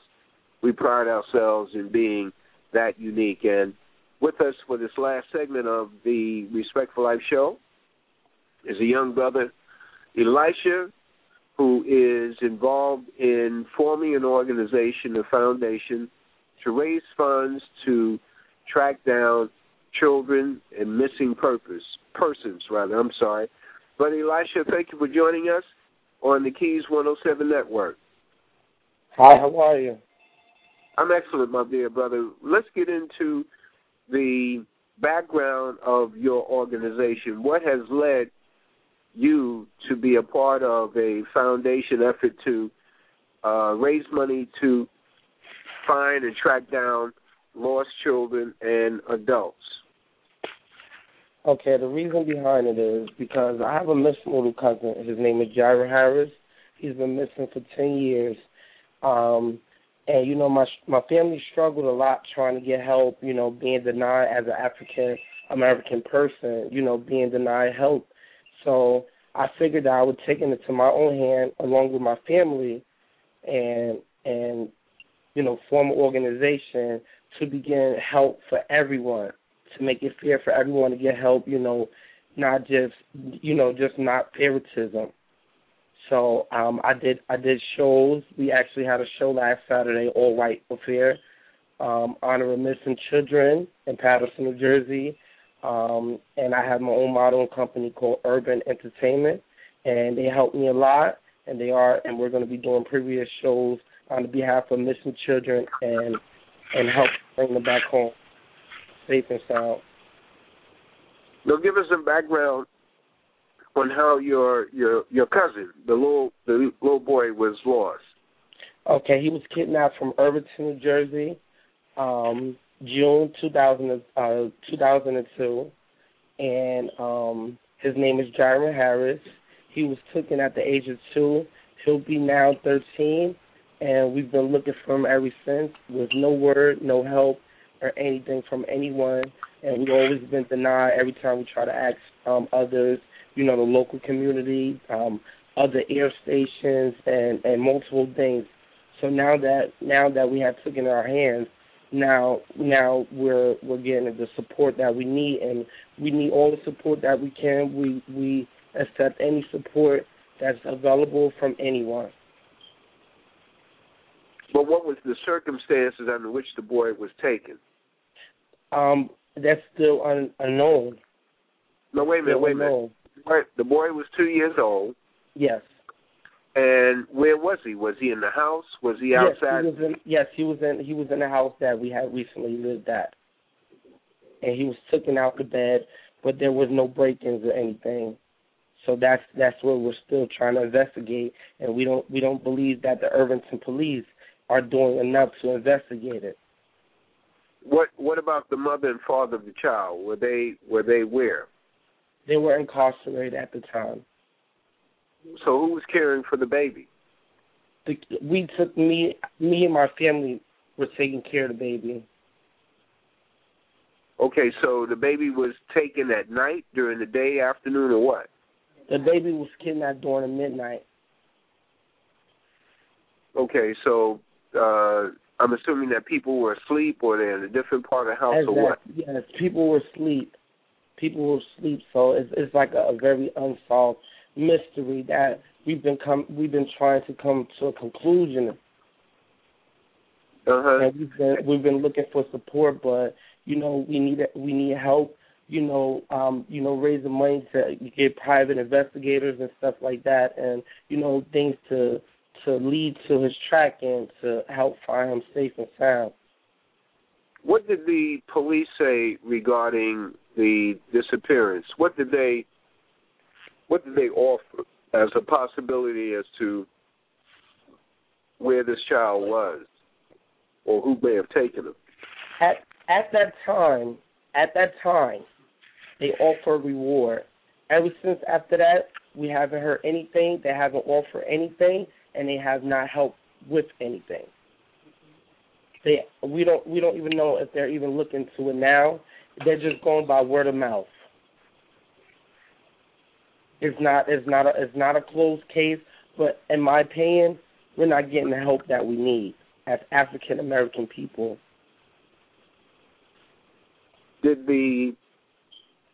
What did the parents say or think about the child being taken? I'm sorry, can you repeat that? When the parents, let's say the mother, when the mother found out that the baby was missing, what did she think might have happened to the child?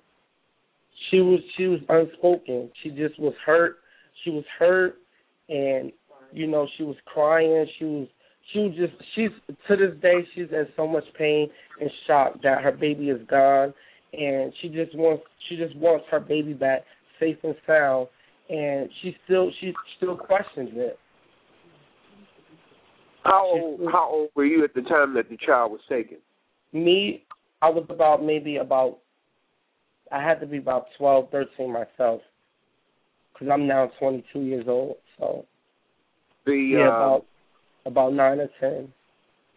The mother and the father were incarcerated for drug possession or something like that? No, it was other personal reasons. Okay, so and what about other children in that area? Other children in that area, were there other disappearances? Well, there were 2 other children in the bed with him. No. In that area, were there other children, instances or cases of children coming up missing? No. As far as we look at, no. So it was a case of somebody coming in the house and taking that child. I'm sorry, repeat that? It was a case of someone coming in the home, yes, and taking that child. Yes. And I have the mother here right next to me too at this time. Okay. Well, does she want to speak or what? Sure, she would love to get out here.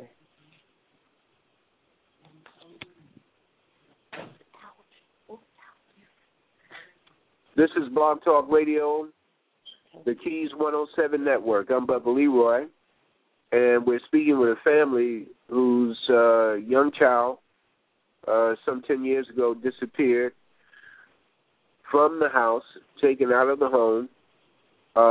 Ma'am, are you with us? Yes. Hello. Yes, ma'am. Share with us your name, sis. My name is Janet Harris. Janie? Janet. Janet Harris? Yes. And you were incarcerated at the time that the child was taken? Yes. That happened because my son had a brittle bone disease called osteogenesis imperfecta, and it causes like breaks, and they thought that I was abusing him, so they locked me up. And 2 weeks later, my son became missing from my family house in Irvington. Man. Wow. Did you have any thoughts at that time as to what might have happened with the child? Well, some enemy of yours who may have taken advantage of the situation to come and take the child. I'm just guessing. I'm not doing a Geraldo Rivera thing. I'm just going through some of the possibilities. Well, at the time, since I was locked up, I thought that, that my child was going to be safe where he was. And I didn't know that, that he would become missing. And I'm not sure who did it, but a lot of people don't want to help us because he was with my family, so they say that my family has something to do with it. But that would be crazy.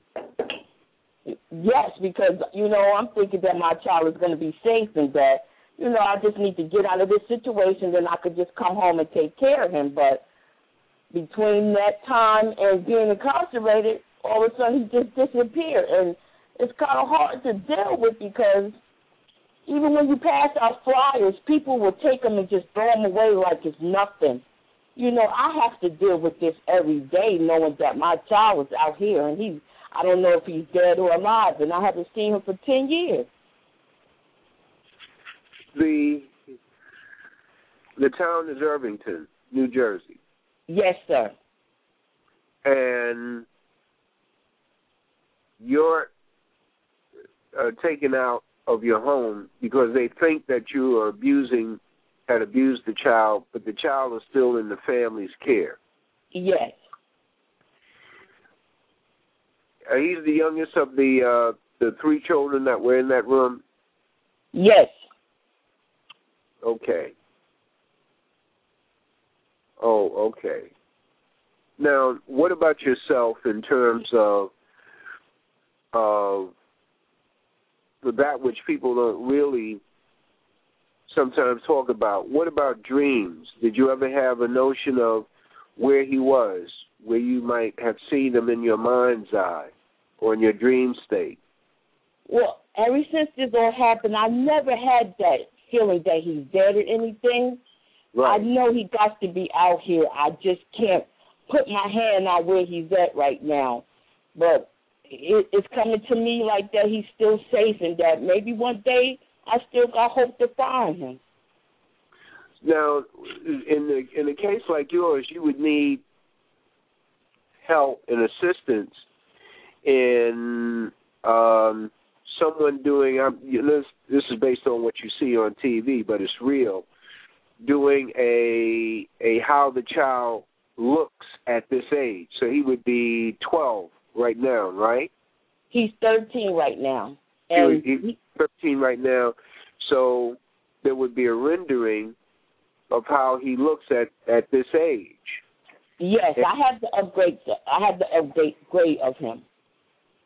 You do? Yes, they do. They did one this year. I mean, not this year. They did one last year. So I have the most recent upgrade of him. This is the police authorities or some other agency? This is from the National Missing and Exploited Children. They do it like every 2 years. Oh, okay. So getting that out there, have you been able to get on public access TV? Do they have that in your area, public access? No. Well, in New York, there's a Manhattan Neighborhood Network. There's these networks that are where you turn the TV on as cable, and you see people doing their own kind of programs. You know, it might look amateur, it might even look professional, but certain channels where you know it's a neighborhood person or a community person that's on doing a talk show or whatnot. They don't have that in your area?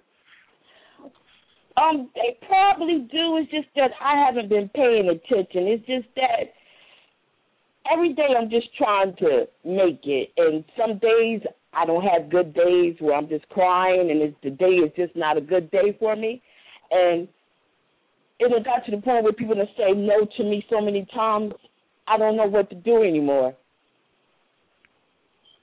Okay, so you need some basic help. Yes, for example, with the rendering of the child at the age of 12, that would be a story in itself to get on some public access TV shows either in your area or in the New York metro area.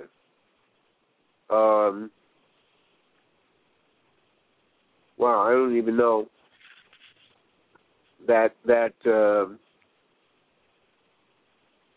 I'm just thinking. Well, let's do this. Mm-hmm. People have a notion of maybe some child, he's a teenager now, that might fit the fact that, somebody all of a sudden had a child that they weren't pregnant with 10 years ago. Mm-hmm. And so forth and so on, and it's a male child.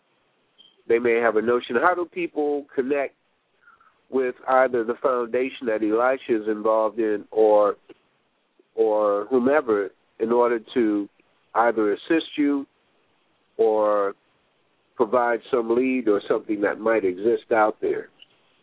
Well, so far this was our first. We was trying to do a fundraiser so I could get a foundation started for him. So this was our first show to raise money to do the foundation. A lot of the places don't want to help you, not unless you got a tax number, so that they could get their write-off as well. Because we was trying to get, the radio stations to come out, and they was telling us if we didn't have no tax number, that they wouldn't been able to come out. So we couldn't get a lot of people to help us.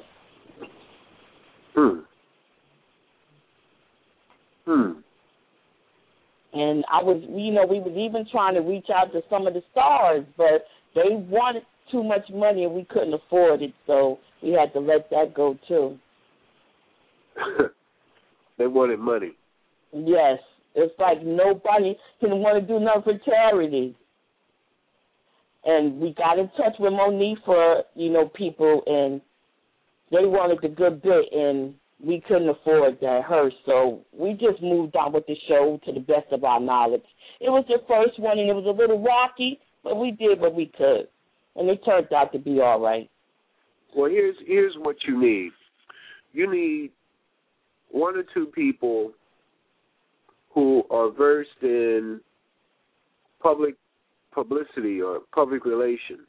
Mm-hmm. One of the places that you can explore is the community colleges in your area. Okay. That may have a marketing department, and you would make contact with the person that heads that department and say, look, we're in need of promoting or getting this information out about my boy who was taken 10 years ago. And the expertise that you have in the public relations class, I'm proposing that the students in your public relations class take this on as a project. And that would get you some traction there. You got and that wouldn't be, I wouldn't go to them for some money for the foundation. I'd go to them for exposure, for getting some guided help in getting the image of that boy out over TV, whether it's big TV or cable TV. But okay. That's right within your realm. You just need some people around you with creative thinking. We have a caller on the line. Thank you for your patience. God bless you on the Black Air. Yes, God bless you. Assalamu alaikum. Wa alaikum salam, sir. Yes, sir. I just want to say that the family there on your air are listening. I attended the fundraiser this past Saturday. It was fabulous. The food was fabulous. This young man really know to put on a badge. And I can't wait for the next one because it was the models, the food, the people was nice. There was no problem. I mean, it was just God. It was just a beautiful occasion. So I hope he gives another function where people can come and support his cause because it's needed. His assistant, Lawana G. I mean, everybody was beautiful. And, of course, she was leading the beauty pack, of course. But it was just a wonderful occasion. And I thank God that I was there to partake, and I can't wait for the next one. So I hope the listening audience get a number for him where they can keep in touch with him and help the foundation grow. Because we need to be addressed, our children. Our children are our prized possession and our future. We got to take care of the children. Marvin Gaye said, save the babies. Marvin Gaye said that. So we have to take heed to these things, you know? So I want to call and say thank you for having me on the air. And thank you, Brother Black. You're doing a great job. And may God bless you and continue to bless you and all you listeners. And keep listening in because you do a good job, brother, for the community. So God be the glory.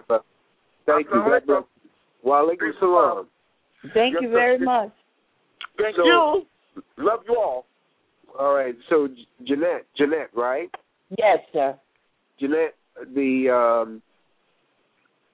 reaching out to the school and finding out if they have a marketing department where they have these classes. One class is going to be public relations. Okay. And whether it's Seton Hall or whether it's Irvington Community College or St. Peter's, some college in that area, you're going to find somebody who will help get the word out, and they'll be able to take this thing on as a project, a class project, and maneuver to get you possibly on some local shows, etc. We have another caller. You're on the air. Thank you for your patience. You're on the air with Sister Jeanette and her cousin Elisha. You have a question? Yes, I do. Thank you, Brother Leroy, and thanks to the family for coming here, expressing their story to everyone. My question is, did anyone think about perhaps like lie detector tests or anything? Because they said that it appeared to be like an inside job or maybe someone who was in the house that might have taken the child. So I was wondering, what did the police say regarding that? And also, I would like to support this cause, and I'd like to know where can I get more information about their organization. I'll hang up and hear their response. Thank you. Thank you.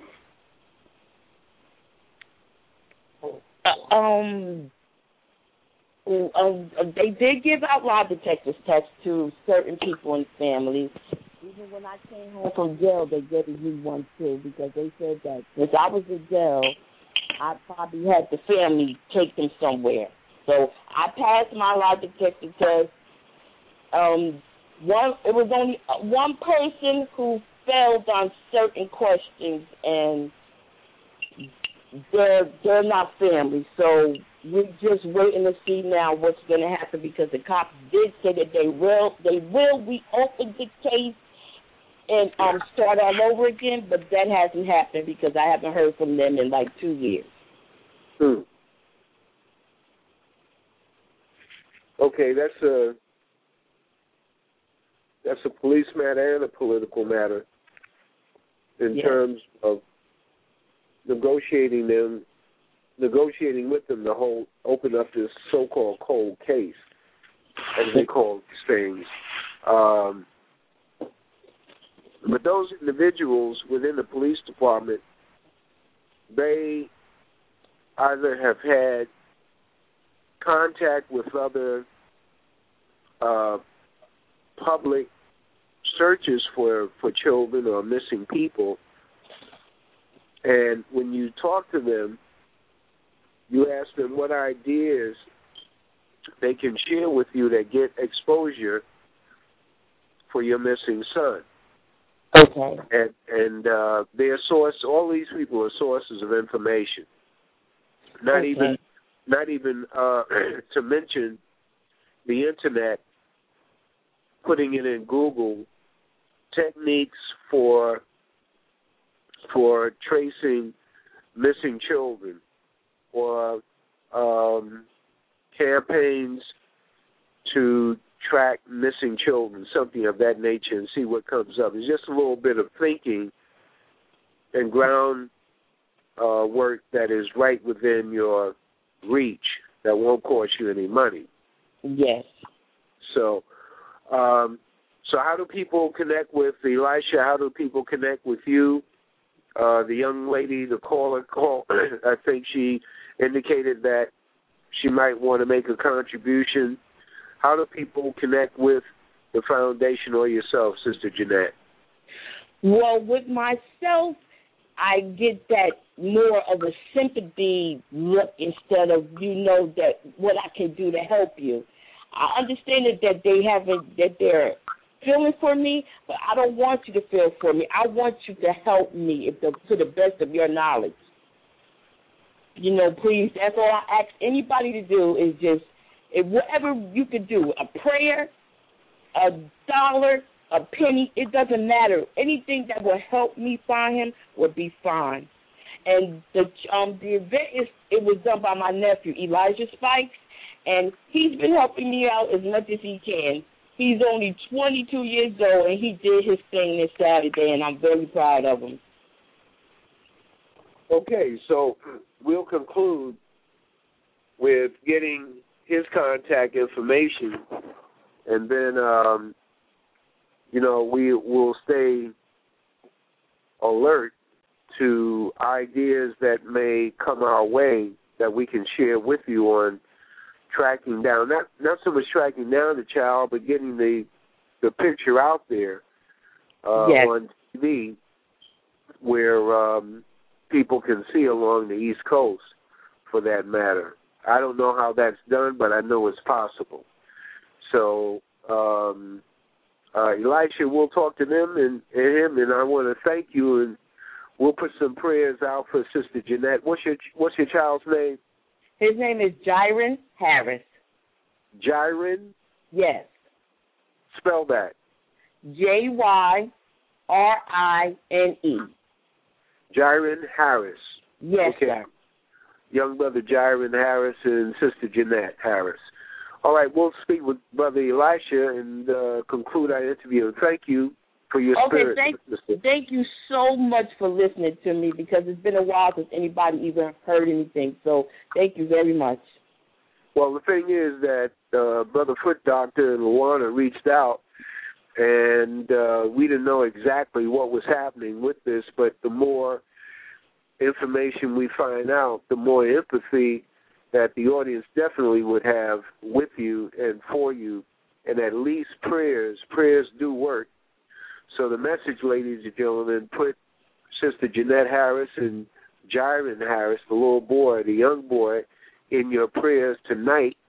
And you might put a note on your door so when you go out in the morning you can put out a positive thought that the mother and the child will be reunited. So thank you again, Sister Jeanette. Thank you. Here go Elijah. Hello? Brother Elisha, thank you for your work in helping your aunt. How do people make contact with you? Is there email? Is there a website or what? Yes, the website is, you can contact us at uniqueurban.com at Facebook. And you can follow up on all the events that we're going to be having. Any posts that we may post about Jaron, about a foundation or any local community events that will be upcoming. We're going to be having another fashion show in honor of him and other missing children June 15th of this year. So we'll keep you guys posted, and you can. And my number is 862-899-1300. 862-899-1300.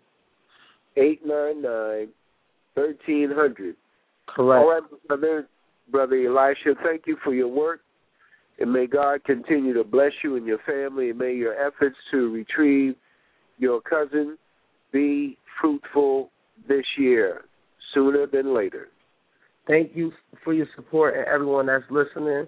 We really do appreciate everything you guys are doing for us, and we hope to see you at our future events. All right, my brother. God bless you, and thanks to Brother Foot Doctor and Sister Luana for helping us meet you and your aunt, Sister Jeanette Harris. God bless you, my brother.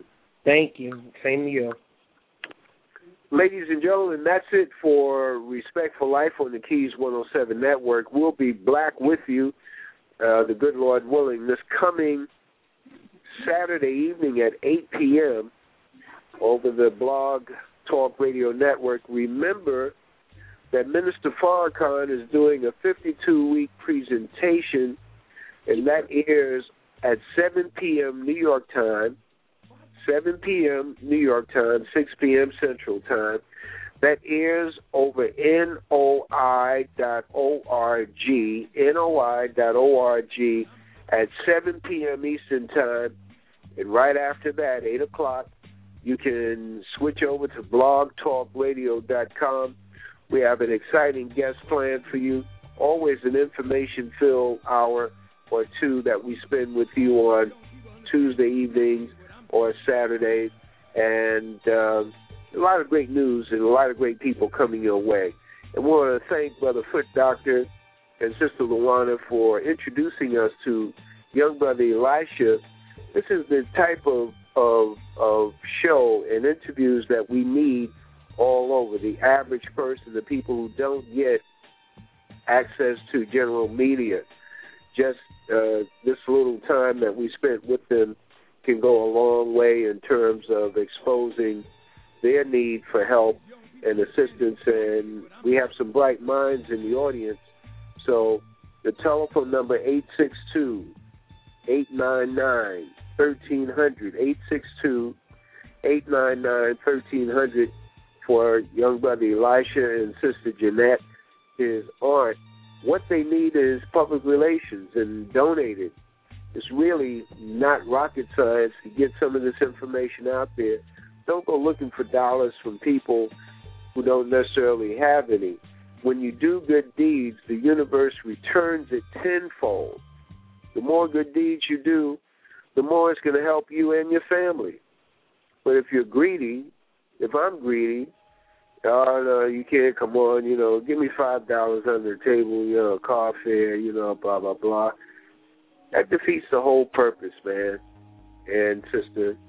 So donate some time to a righteous cause, whatever it is in your local area, or to helping retrieve this young boy.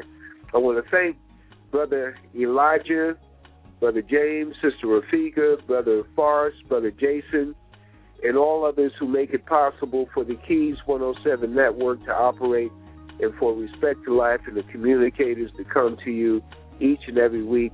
May God continue to bless each and every one of you. And last but not least, pick up the Final Call newspaper. When you see brothers selling that paper, they're on the front lines getting information, independent information to our people.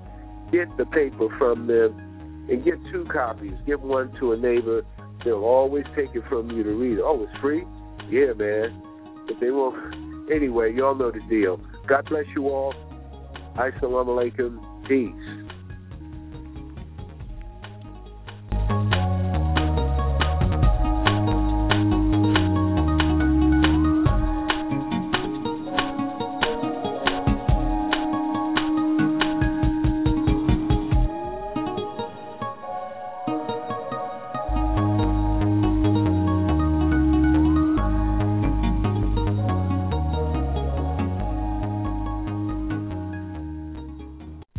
Keys 107 and the FOI Board of Directors is proud to present The Final Call. The Final Call is the country's unique leading source for news. Founded by the Honorable Louis Farrakhan, National Representative of the Most Honorable Elijah Muhammad in the Nation of Islam, The Final Call follows in the tradition of Muhammad Speaks with hard-hitting national and international news and coverage of political issues. It is the official communications organ of the Nation of Islam. Founded in the 1930s as the Final Call to Islam, the newspaper evolved into Muhammad Speaks in the 1960s and boasted a circulation of 900,000 a week with monthly circulation of 2.5 million. Today, the Final Call newspaper serves a readership of diverse economic and educational backgrounds, including circulation in North America, Europe, Africa, and the Caribbean. Read the Final Call newspaper. You can find one of the beautifully bow-tied representatives in your community or read finalcall.com.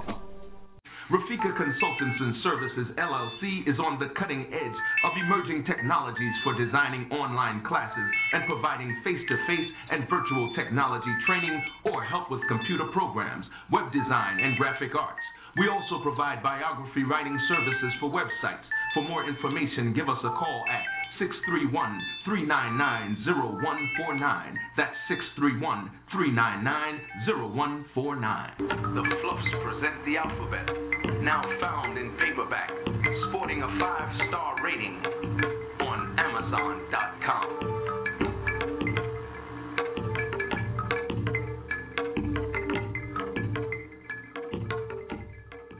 Moon 107, fashions and gifts that bring out the best in you. Moon 107 is an online retail store featuring women's and men's clothing and the gift shop. The women's shop features stylish tunics, suits, and accessories, and offers the well-dressed woman an outlet to find the perfect gift for self or for someone else. The men's shop offers classy French-cut shirts for the well-dressed man. The gift shop offers organic skin, hair, bath accessories, and inspirational music imported from Africa, India, and Asia, as well as jewelry and accessories. Moon 107, fashions and gifts that bring out the best in you. Don't forget to visit moon107.com.